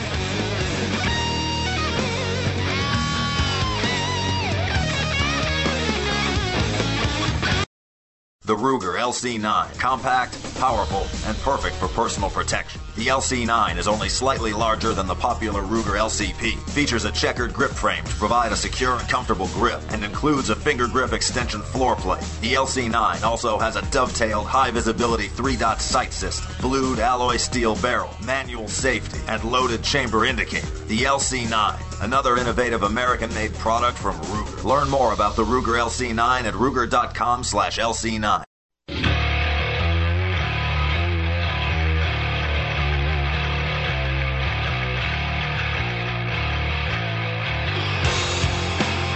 Free Talk Live's live Sunday edition. It's Mark with you. And Stephanie. You can give us a call at 603-435-1105. Talk about whatever you want to talk about. We've been talking about Free Talk Live's rankings on the web among websites. We've been talking about the USDA's grass-fed label. Also, the wearing of religious headgear and raiment while on the job, and how that fits in as far as rights and that kind of thing. If you'd love to chime in, we'd love to hear from you. 603-435-1105. And I had just gotten finished reading off the entire Top Talk radio audiences from Talkers Magazine. But the point I really wanted to make was that Free Talk Live, among these 34 people on this top list of 12 here, all these names mean something to someone in the industry. Free Talk Live came in number 11. So Free Talk Live's website is something of size and note inside the talk industry. And to me, it's just amazing that this little show that Ian basically himself put together initially, and that certainly it's been a lot of work for me the last few years. But I just like it when Mark is promoting the Free Talk Live website and he says Free Talk Live has the biggest website on the internet. That's exactly right. But Johnson called in. Apparently, he heard his name, and say his name, and the devil will come. Johnson. Nice intro. Well, you made me sound like an attention whore, so I might as well just call in and fulfill the role. Okay. Yeah, I mean, because I don't ask for credit. I don't, there's no ads on the website. Yeah, I get paid, but I do a lot more. You do. I do a lot of extra stuff over time. And hey, you know what, Johnson? It's okay to ask for credit. I think it's okay if you want to be acknowledged. You can speak up about that. And that's what I'm doing right now. That's fine with me. But as far as that goes, I mean, you say Ian built the website originally. Yeah, while it was on Clear Channel, and then I stepped in. And, is that so?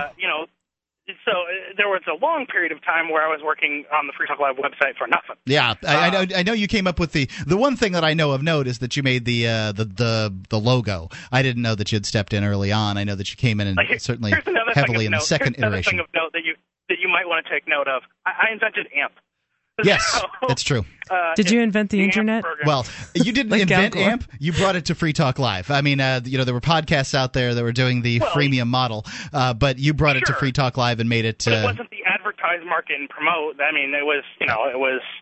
So I mean, there was variation of it. But I think also the other important thing, and the other reason why I wanted to call in is, not to take entire credit for the website, but I think Jacob and David Parrish also need some credit because they're the guys who work with me on this site, and they have their own web company, upgradeya.com. Upgradeya? And, they upgrade. I've heard of this.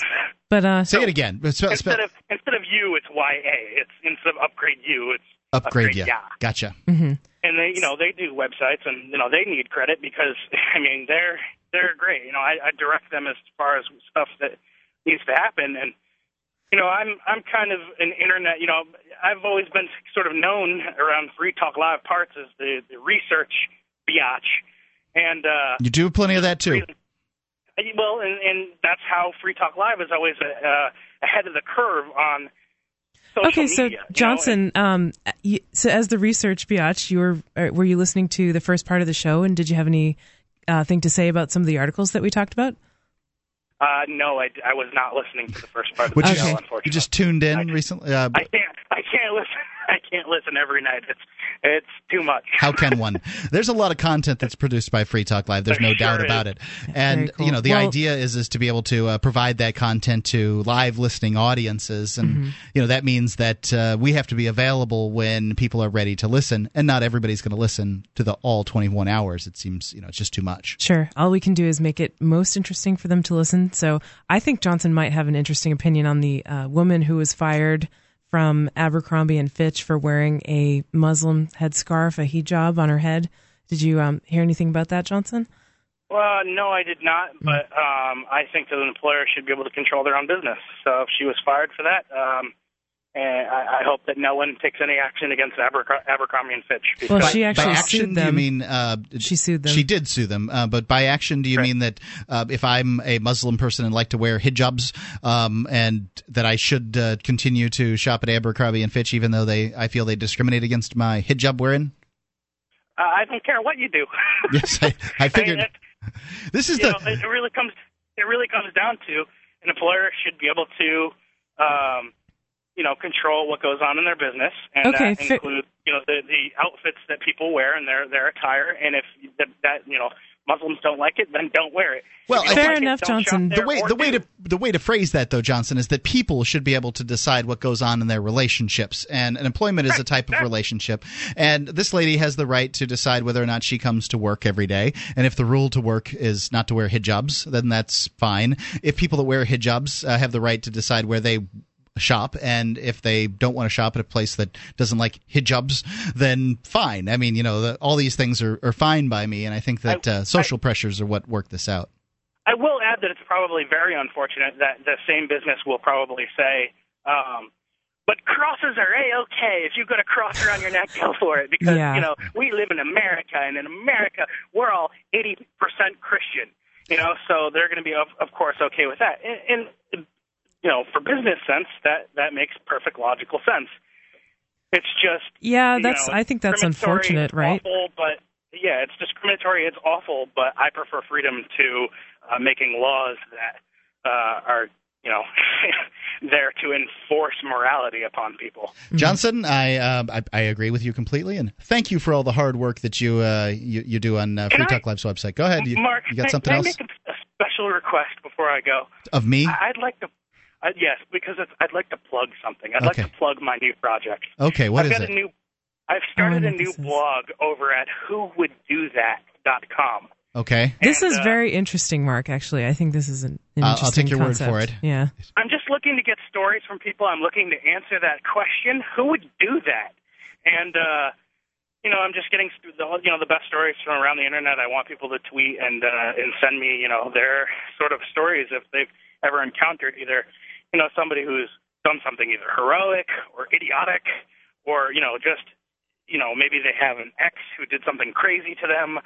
Just whatever their stories are that answer that question, who would do that?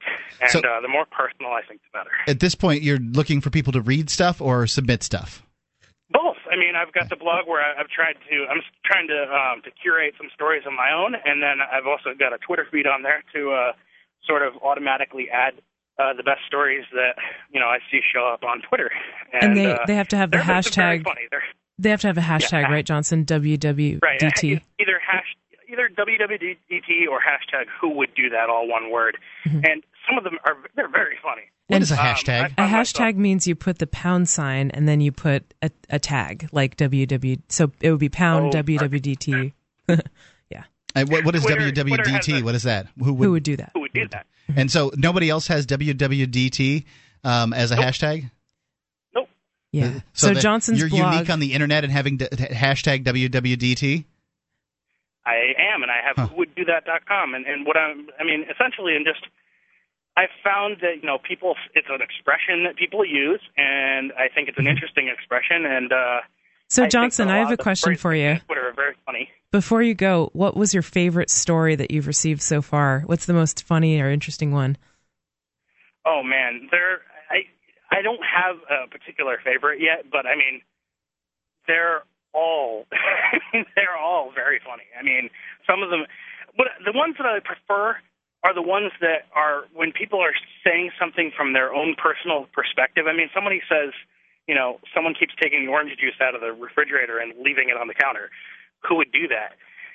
That to me is sort of like a unique.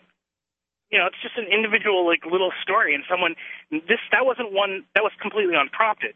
Some of them are ones that I've drummed up. I'm trying to get friends to post their stories, and some of them are just people posting on their own Twitter account, don't know anything about this, and they just use that tag, and those are funny too. So yep, that's pretty cool. 603-435-1105. Johnson, thanks for the call. I who would do that? Who would take stuff out of the refrigerator at work and take other people's food? This is always just baffles me. That reminds me of the Passive Aggressive Notes blog, where people leave passive aggressive notes on their work fridge and stuff like that, and for roommates. Funny stuff.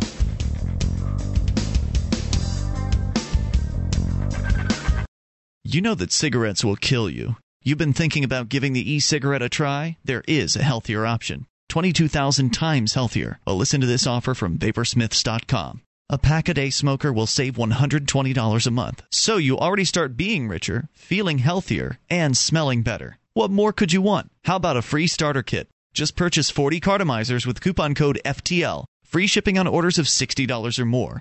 855-2-GET-VAPOR or go to Vaporsmiths.com.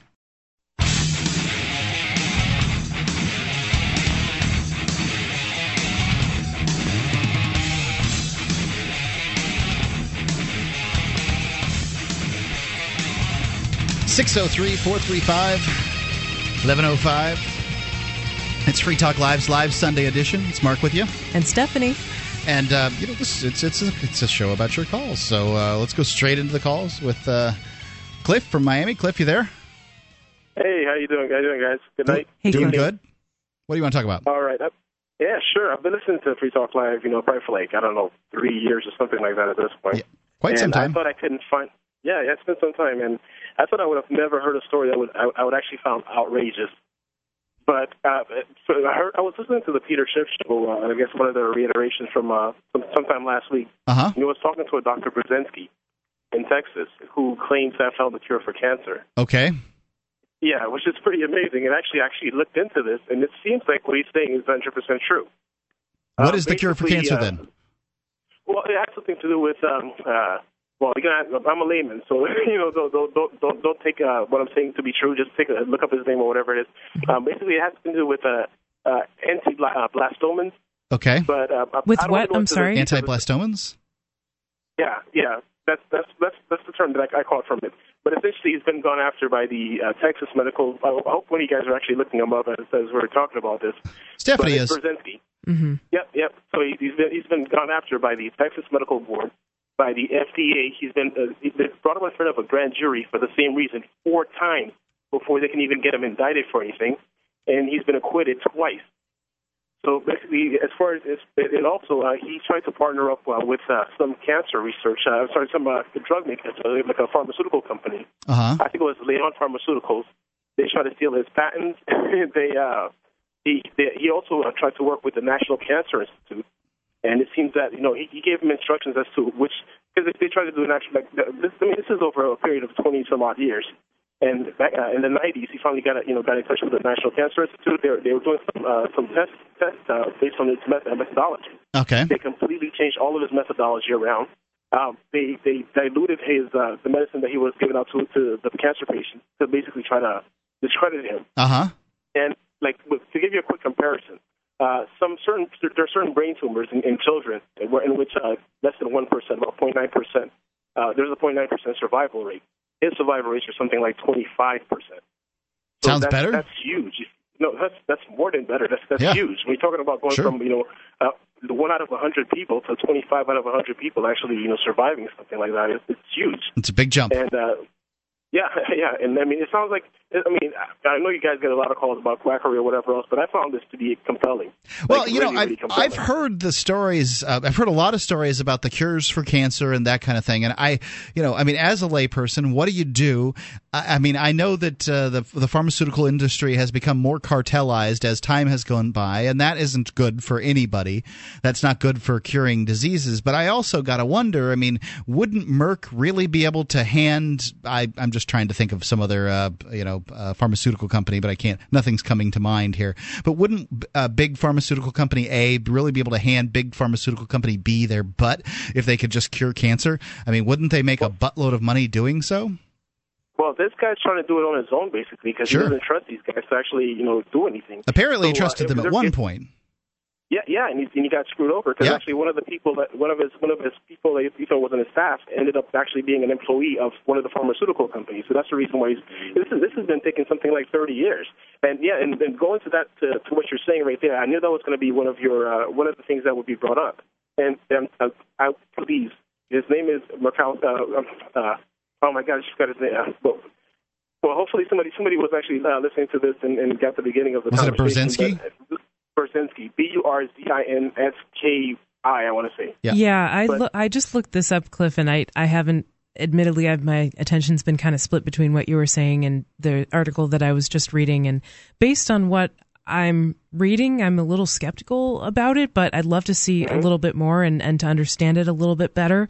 But it sounds like he's coming up with a treatment for brain tumors, a specific type of brain tumor, which can be very aggressive and deadly. And the treatments for them currently that are like FDA approved and mainstream medicine sanctioned are not very good. And the people's prognosis is not good. What's the worst that could happen at that point? If there's a 99% death rate, and you're taking snake oil instead of real medicine or whatever, real medicine's resulting in.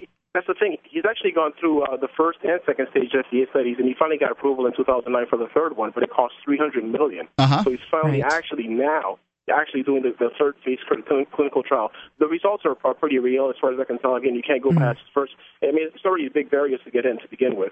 Well, so stage 1 and 2 for clinical trials are stage 1 and 2 are the dosing and the safety, and then stage 3 is the effectiveness. So they may have been shown to be safe, but it's not known whether they're effective yet based on these clinical trials. But I completely agree with you that it's so expensive and laborious and bureaucratic to get these trials done and file the FDA filing fees that are required to get approval for a new drug. And it all it does is incentivize pharmaceutical companies or anyone who wants to have an FDA-approved drug to go for the diseases that the most people have that are going to get them hooked on a drug for the rest of their life, so they have to keep paying for the drug, and that they can patent. right? So this creates some real perverse incentives. So the orphan diseases get ignored, the rare tumors, the rare genetic diseases, they get kind of thrown by the wayside because nobody wants to spend the money to develop a drug for them when it costs so much and the barriers to entries are so high. If I had cancer, though, I'd be looking this guy's name up right now. Oh, yeah. I think I would. That's the reason why. Mm-hmm. Yeah, go ahead. Sorry, and I know you guys have a pretty good audience out there, and I'm sure this is probably going to trickle through. I don't know who will reach this, who this will reach, but hopefully it'll save at least one person. Yeah, and thousands. One of the things that I would say, if anybody's skeptical about this, a good place to start is obviously the guy's website. Look up other people, but he also has, I guess, a movie that's either going to come out on Netflix or has already been out. But he actually has it right now for free on YouTube. I think if you look up his first name, his last name, Brzezinski movie. And you go to YouTube, you'll actually find. Is his last name B-U-R or B-E-R? B-U-R-D. B-U-R. B-U-R. Okay. Yeah. Yes, in Brzezinski movie actually goes through all the FDA issues. It goes through everything. The Texas State Board issues. I mean, as far as I can tell, again, as a layman, I thought this was extremely interesting, and I was hoping to get more people talking about this because I think if this is real, it's like someone finding the cure to AIDS, except it's even worse because cancer is pretty prevalent in society. As far as I can tell. Well, I'm AIDS going to seems reserve pretty close to cured at this point. I mean, you just don't hear about people dying of it in this country. For HIV, yeah, it's been more like a chronic disease than a death sentence for sure because the treatments for it are getting better and better. Yeah, all I the don't know time. what's changed in that arena. I mean, I had a friend die. More drugs, better drugs that have fewer side effects, although they still do have a lot of side effects for sure. I mean, Magic's still around, right? Magic? Isn't it Magic Johnson? Oh, yeah. I thought you meant like magical cures. And it's very well, any technology sufficiently advanced seems like magic. Yeah, and about this I just found it to be amazing. What's that? Yeah, that's very interesting, Cliff. I just found this to be amazing. Yep. All right, guys. Thanks, Cliff. Yeah. I'm going to reserve my opinion for as you would have to. Until I would find out more and see more evidence about this. But just, a cursory glance, I have some healthy skepticism, but I definitely think, regardless of this particular guy, that the FDA makes it very difficult and very expensive for people to get drugs approved. And, why are they approving drugs in the first place? If someone's really dying and really has no hope or options left, they really should be able to try whatever they think is in their best interest. Absolutely. I mean, there's the idea that they're. I know that people can be bilked in their last time. They're on being Earth. bilked by the pharma companies right now because of the patent What's the IP difference? system. And 603-435-1105 Free Talk Live.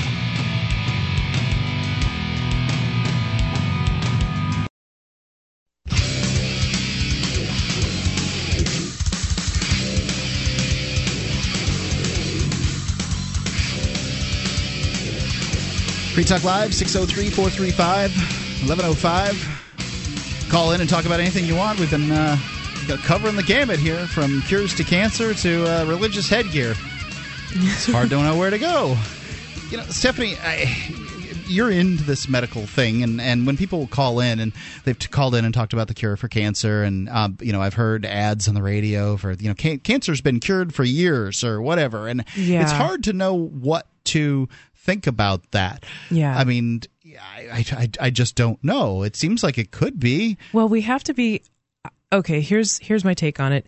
We have to be really careful as people who love freedom, not to confuse our messages, because it's one thing to say that people should be free to put things inside their bodies that they deem best, and you own your own body and you should be able to make those decisions, whether you're using a drug recreationally or drinking, eating whatever food you choose, or you have a terminal disease and you're trying to find a cure and the FDA has not approved any treatment or cure for that disease, and so you're trying experimental treatments. It's your life, it's your body, and as long as you're competent and able to make decisions, then you should be able to be the one to control it. But we have to be really careful not to confuse that with kookery, with espousing any treatment that anything goes. It doesn't matter if there's evidence to support it. That we shouldn't say anything is good just because it's alternative or it goes against the government.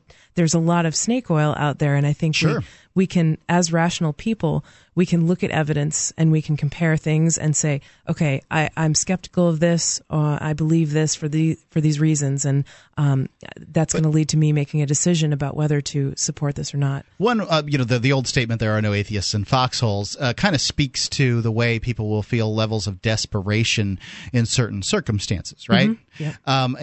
I've found myself in desperate circumstances in the past, relatively recently in the past, and the first thing that I do is I talk to God to try to fix this problem. I mean, this is the same, this is the same Christian God that I would forswear in most circumstances, because I was inculcated so thoroughly in my youth with these ideas that I find myself going back to it. Mm-hmm. So I can see how somebody in a bad circumstance would, go after any charlatan in their snake oil, when they're in a desperate circumstance like having cancer. Yeah. And I wonder to myself, well, so placebo is a powerful effect. Mm-hmm. Very powerful. And it's very interesting because I've been I have sort of a fascination with the placebo effect myself. And I've read up a lot about it. And interestingly enough, things like more expensive placebos are more effective than cheaper placebos. So really? It creates a really interesting ethical quandary. More invasive placebos, a placebo surgery, yes, where they just put someone to sleep and make an incision and don't do anything inside, compared to and sew them back up. A back surgery that they do where they actually alter someone's back for chronic back pain. Yeah. The more invasive placebo is extremely effective, more than a pill. A shot is more effective than a pill. A surgery is more effective than a shot when you're talking about placebos. And couldn't you increase the effectiveness of a placebo pill by talking to the people, by making a convincing story around it? This pill is full of little soldiers that will go and they will go after the calcium deposits in your back. They have little pickaxes and they will, obviously this is a ludicrous story, but a doctor could come up with a much better story that include with words that would kind of baffle them to some extent. And well, and even there have been even studies that have shown that when people know it's a placebo, it still works, even when they know it's a placebo. They don't have to believe in it for it to work. So it's amazing, and it opens up all these strange ethical questions like, is it okay for a doctor to lie to a patient and give them a placebo and just tell them that it's a real drug and that it will help them? I've seen Dr. House do it. So is it even a lie? I mean, because even if the doctor tells the patient it's a placebo, at least for this one disease, irritable bowel syndrome, that was studied, it still works, even if they tell them it's a placebo, so they don't even have to lie. Is it ethical for them to sell them that placebo? Because we know from research that more expensive placebos work better. Yeah. Red placebos work better than blue. I mean, it's all... They do? Yes. Oh. It's very interesting. You can take the red pill, like the Matrix, right? Huh. Yeah. I mean, it's very interesting. And I like my pills to be black and gold. Yeah, they're anarchist pills. It is all very interesting, and this obviously I don't think you can cure broken arms with placebos, but no, but I mean, so many things, like for instance, some of the things that may have more of a psychological component, let's just say, like some types of erectile dysfunction that's not caused by like nerve damage or serious blood vessel damage. Just some or physical. Girl that giggled at it in the past. Well, yeah. I mean, sometimes placebos work extremely well for those kind of things. You give someone a pill and tell them it's Viagra and poof, problem solved, right? But is it really problem solved? Because are they really addressing the root issue or the root cause of whatever health problem that is? I took a vitamin supplement one time. It was given to me by a friend. I worked at a health club at the time, and obviously I wouldn't call it a vitamin, natural a supplement thing. Yeah, a supplement was given to me by a friend who I considered an expert in this area. Yep. Not that he is, but just that I consider him to be. And he gave me something. I think it was called Yohimbe root or something. And I was going with my girlfriend down to Key West, and I guess he assumed that I needed this in this particular instance, as though we didn't have sex normally. I don't know, but he gave me this as a sexual supplement, and I took it one evening, and I got really kind of dizzy and disoriented, and we had to go back to the hotel room. Admittedly, I was disoriented with a stiffy, but it did its little job in that area. But Yohimbe actually is not a placebo. It actually has effects where it dilates the blood vessels. Yeah. And so that's why you felt dizzy, because your blood pressure was lower because all of your blood vessels were dilated, and you also had an erection because the blood vessels in your penis were dilated too. So I guess they would, right? So it actually does have physiological effects, but that's the same mechanism of action as something like Viagra. So, it's not a placebo, but you could envision a placebo working in that circumstance too, and maybe not causing dizziness or, lightheadedness or something like that. Yeah. So, it's very interesting, and I think in this I don't society, consider all natural. It's certainly not the many of these natural remedies are very effective. I mean, you can watch them do things. I gave one to my cat one time. I'm certain it wasn't a placebo effect for him because I had to sprinkle it on his food, and he ate it like normal, and it cleared up his little skin problem, some kind of bovine liver extract or something like that was recommended by my chiropractor up here to my wife, and I'm like, oh yeah, let's give this to the cat, because I really wanted to prove that this was nonsense. Right. But sure enough, the cat's skin cleared up. Yeah, just because something is herbal doesn't mean that it has no action, right. or it's and this is one thing that placebo. really bugs me about the skeptics out there in the world. So many, that will call themselves skeptics. They use the term to self-describe. That they tend to consider anything that isn't tested in the double blind by the FDA, by some governmental organization, to be snake oil. And I disagree. I think that things that are effective, and whether they're effective because they're placebos or not, I consider them if they're effective, then they're good, and you should do it. Well, if it is actually a placebo, it's good to know if something is actually having a physiological effect, if it's a drug, or if it's a placebo, because if it is a placebo, then I guess you would want to be able to harness the healing power of placebo effect in the least damaging way possible. So the cheapest, and that doesn't have any side effects, and doesn't mess with the patient's mind and manipulate them into thinking that they're taking something that they're not. And most drugs that exist today are based on plants. They originally came from plants. Everybody knows the story about aspirin. It came from willow bark. People would chew on it to get the pain relieving properties. Metformin, one of the most famous diabetes drugs, is from a French lilac. So, plants have medicines in them.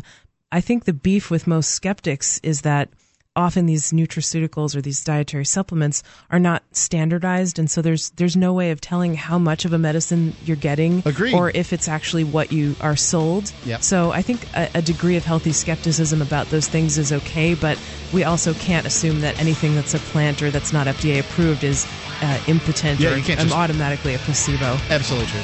603-435-1105.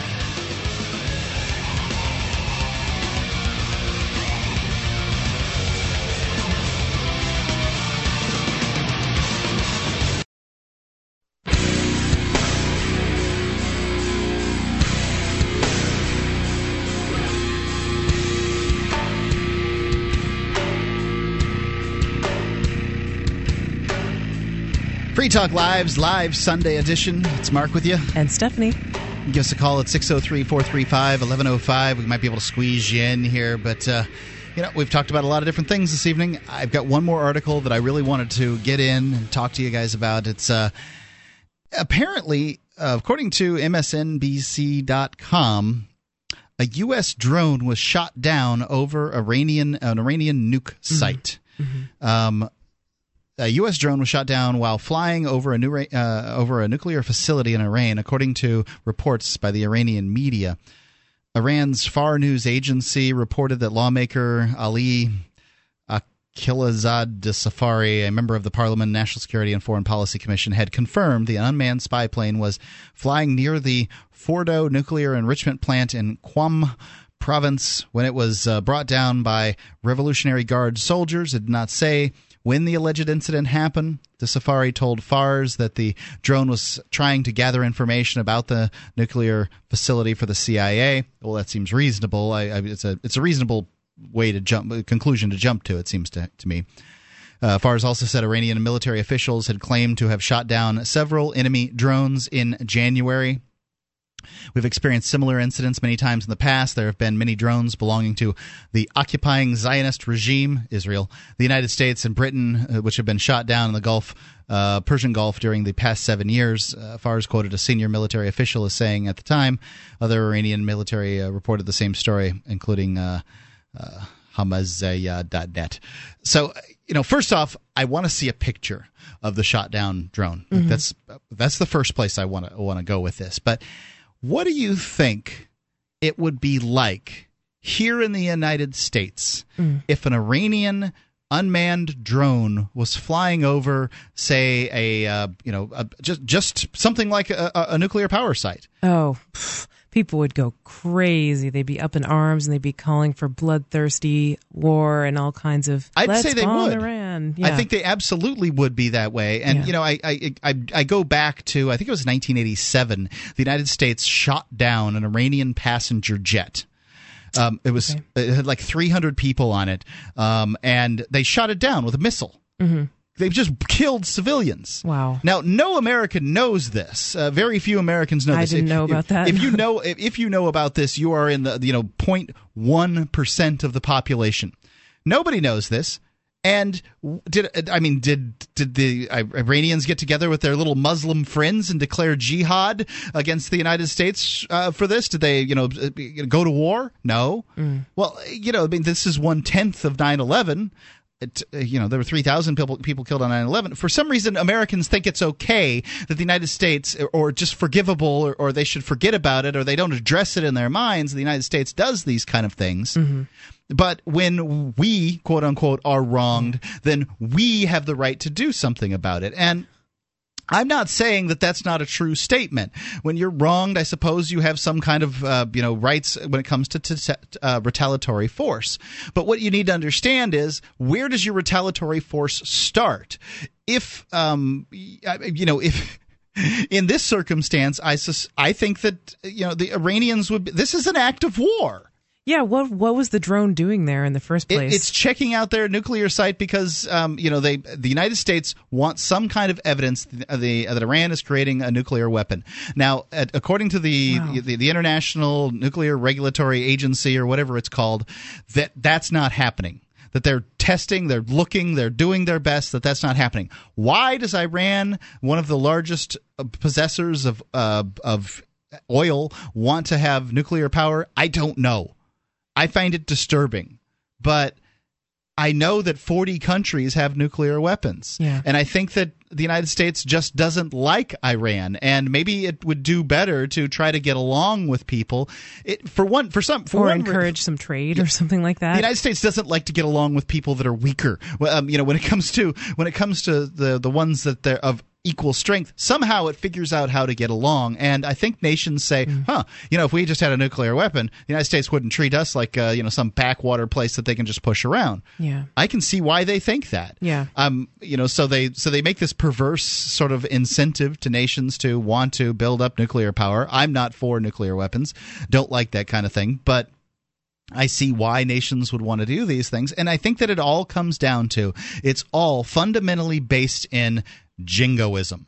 People in the United States thinking that they're better because they're from the United States, American exceptionalism and all that kind of stuff. Yeah, America, F yeah. that kind of thing. And not thinking about, not using critical thinking skills to consider what it must be like just for a minute in some other country. Or empathy. Put yourself in someone else's shoes. We have to do that. There's a call coming in here. I'll go to it.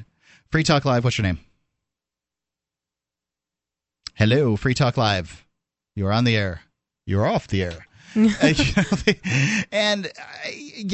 I've so many of these being a presidential year, so many of these candidates are, they're talking like this. They tend to talk like this. America is for Americans, and America. And they just great without exceptionalism. We are the best. We kill fewer people. This is nonsense. When you think about World War I, there were 10% civilian casualties, and that. So the German army in World War I, the Hun as they were referred to, probably had casualties on the civilian side. Let's just say that they're bad, so 10%. We'll call them 15%. United States versus Iraq, 98% civilian casualties. Who's evil here? I mean, the world's powers, the Allies, called Germany absolutely evil for some evil things they did to civilians during World War I. Civilian casualties during the Iraq conflict, 98%. 1%. Who's what evil? What about dropping bombs on Hiroshima and Nagasaki? That was all targeted at civilians. Absolutely. As far as I'm concerned, that act is comparable to the terrorists flying airplanes into the World Trade Center on 9/11. It's reprehensible for sure, and it just saddens me so much. And I tend to shy away from even thinking about, reading about, talking about war because it gets my heart so much. It's so disturbing and so sad, and I feel kind of powerless to do anything about it. You know what I mean? But it is important to talk about and let people know about these things. It's lionized in so many ways. When I think that really that Saving Private Ryan was the movie that saved war. Americans didn't like war as much prior to Saving Private Ryan. Well, what about it all seems so worth it then? When you go to a movie, I mean, Mark, you just saw the Captain America movie, right? Do you notice nowadays when you go to the movies, before the movie plays, there's always a big 2-minute promo for the military, be all you can be. That wasn't on. No, that didn't play happen. The rock music, and they did not happen in this particular movie. But I have seen things like this in the past. Yeah. To me, it's just laughable. That I don't know why someone could give themselves over body and soul to these organizations. They must have very little value for their body and soul. I can't even give them my moral support. Because I can tell you, the United States government has very little value for you as a soldier, sailor, Marine, or Coast Guard or whatever. That's evident by their actions. Air flyboy or fly girl or fly whatever. They just don't care about you. The fact that they'll shoot you up with all kinds of drugs, they'll send you out there to catch hard bullets to take some hill that they give up. And say that they'll pay for your college and pay for your health care for the rest of your life, but then those services are really not there in the capacity that they're promised. Right. They're not there. They're not as easy to get. They're there, but that just goes to show the disregard they have for civilians' money. The stuff that you spend your time and your blood, sweat, and tears on, the government takes from you at the threat of putting you in jail or taking your stuff or separating you from your family, doing all these horrifying things. And then they'll just do whatever they effing please with it. Yeah. And it just goes to show how much they care about you. They don't care about you. You are a freaking farm animal to them. Oh, that's it. Tax livestock. That's what you are. You are a piece of livestock that produces for them tax dollars. Yeah, and the livestock produce more if they think they're free. They wouldn't think for a moment to treat you like you are a peer. You are not a peer to them. In the same way that when I go to my house and my chickens or the guinea cock tries to attack my foot, I kick him because he's gone after me because I don't consider him my equal. He's not. And in the same way, the government considers you to be just some piece of livestock that they own. Real quick, Free Talk Live, what's your name? My name is Eric Messina. Hey, Eric, you don't have to give your full name. What do you want to talk about? We got about 1 minute. Girls, man. Girls? Half the population. How about women? That's cool. Free Talk Live, 603-435. Call and talk about anything you want. Sorry, he didn't get a chance to talk about women or girls or whatever he was saying. Yeah. What can I tell you? Maybe he was just inarticulate and couldn't get it out, so maybe he can call back next week. Yeah. It's kind of you. Maybe he can. 603-435-1105. It's Free Talk Live Sunday show. Give us a call next week. Take a listen on Monday night. It'll be Ian and Dale here with you. Thanks. It's been Mark. And Stephanie. So I wanted to take just a brief few minutes to talk to you about Free State Now. The fact is that the podcast listeners are far more loyal and active than radio listeners. I've been doing some live reads about freestatenow.com and talking to people about what it is and what we're doing. And Ian, you're here with me? I am, yes. And just want to make sure everybody knows. And so that we can get the 20,000 signers the Free State Project needs in order to complete the campaign or whatever. Now, I believe that the Free State Project is a success today.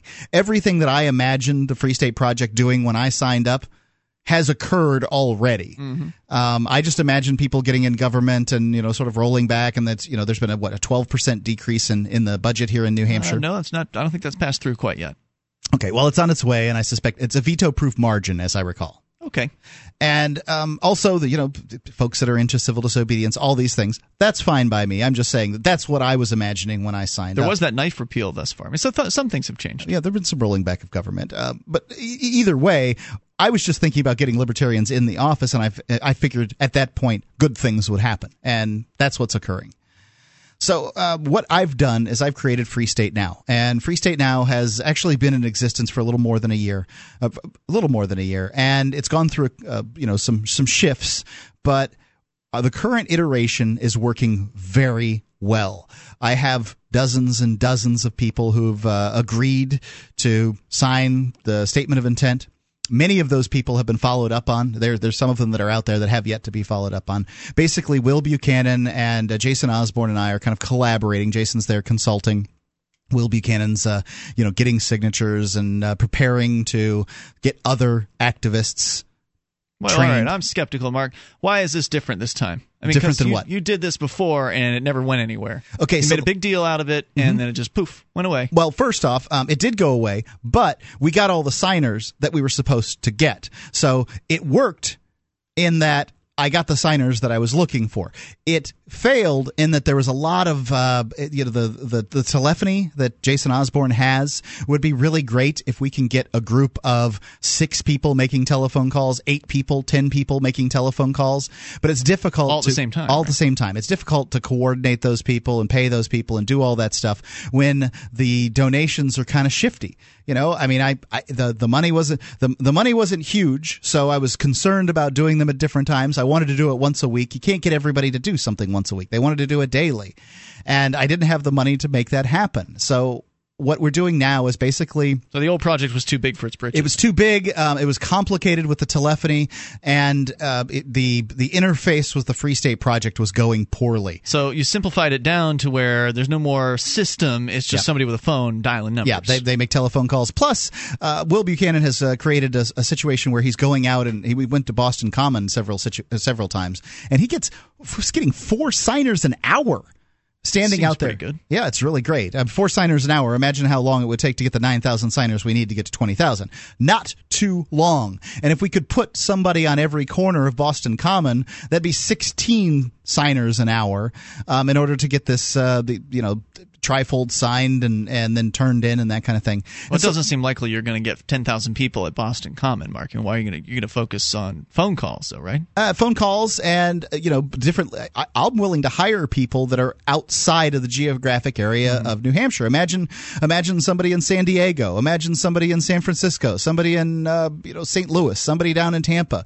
I don't care where they are as long as they're out getting signers and doing this. There'll be some kind of oversight, but I'm not prepared to do that because the bank account isn't big enough. I can't just say, "Oh yeah, get some signers for me," and I'm not prepared to pay these folks. I've got probably a couple thousand, but I need to have more to be able to be prepared to pay people.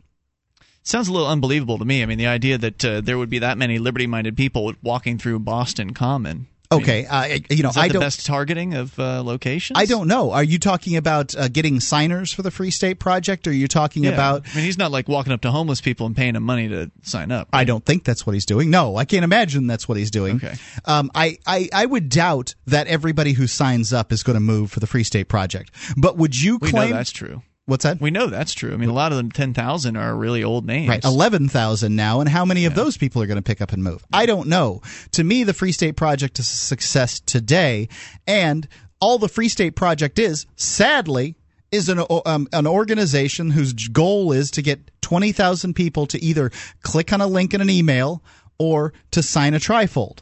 Now, if we go out and personally try to, decide who is and who is not qualified to sign up, then what's that say about us? I mean, you signed up several people in front of me in the state of Florida. How many of those people do you realistically think are going to follow the statement of intent? I don't know. Right, I don't know either. But I'm not going to say that those aren't... It doesn't matter, though, right? Right. I'm not going to say those aren't legitimate signers. What matters is people moving to New Hampshire. That's what matters, and the Free State Project hitting its 20,000 is important to that. And it's also, I think the worst part about the 20,000 is people go on the Free State Project site, they take a look, 11,000?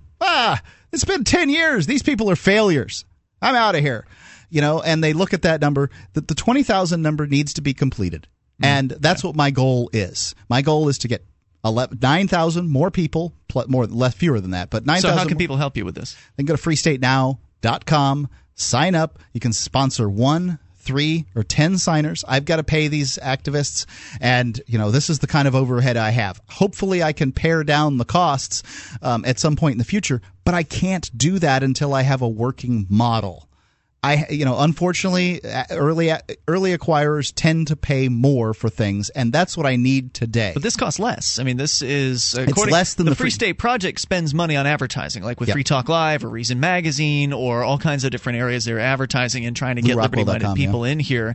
And when they run the numbers, it turns into about $100 per signer is what they're paying in advertising money. Right, they're duplicatable sort of campaigns. So if you give $100 or $105 to Free State Now, you're going to get three times signers. The results. If you give $100 to the Free State Project, you'll get 1. Right, so you're getting 3 times the results from Free State Now. Right, and right out the gate. And Free State Now is designed to make that cheaper. That's what my goal is. I hope that happens.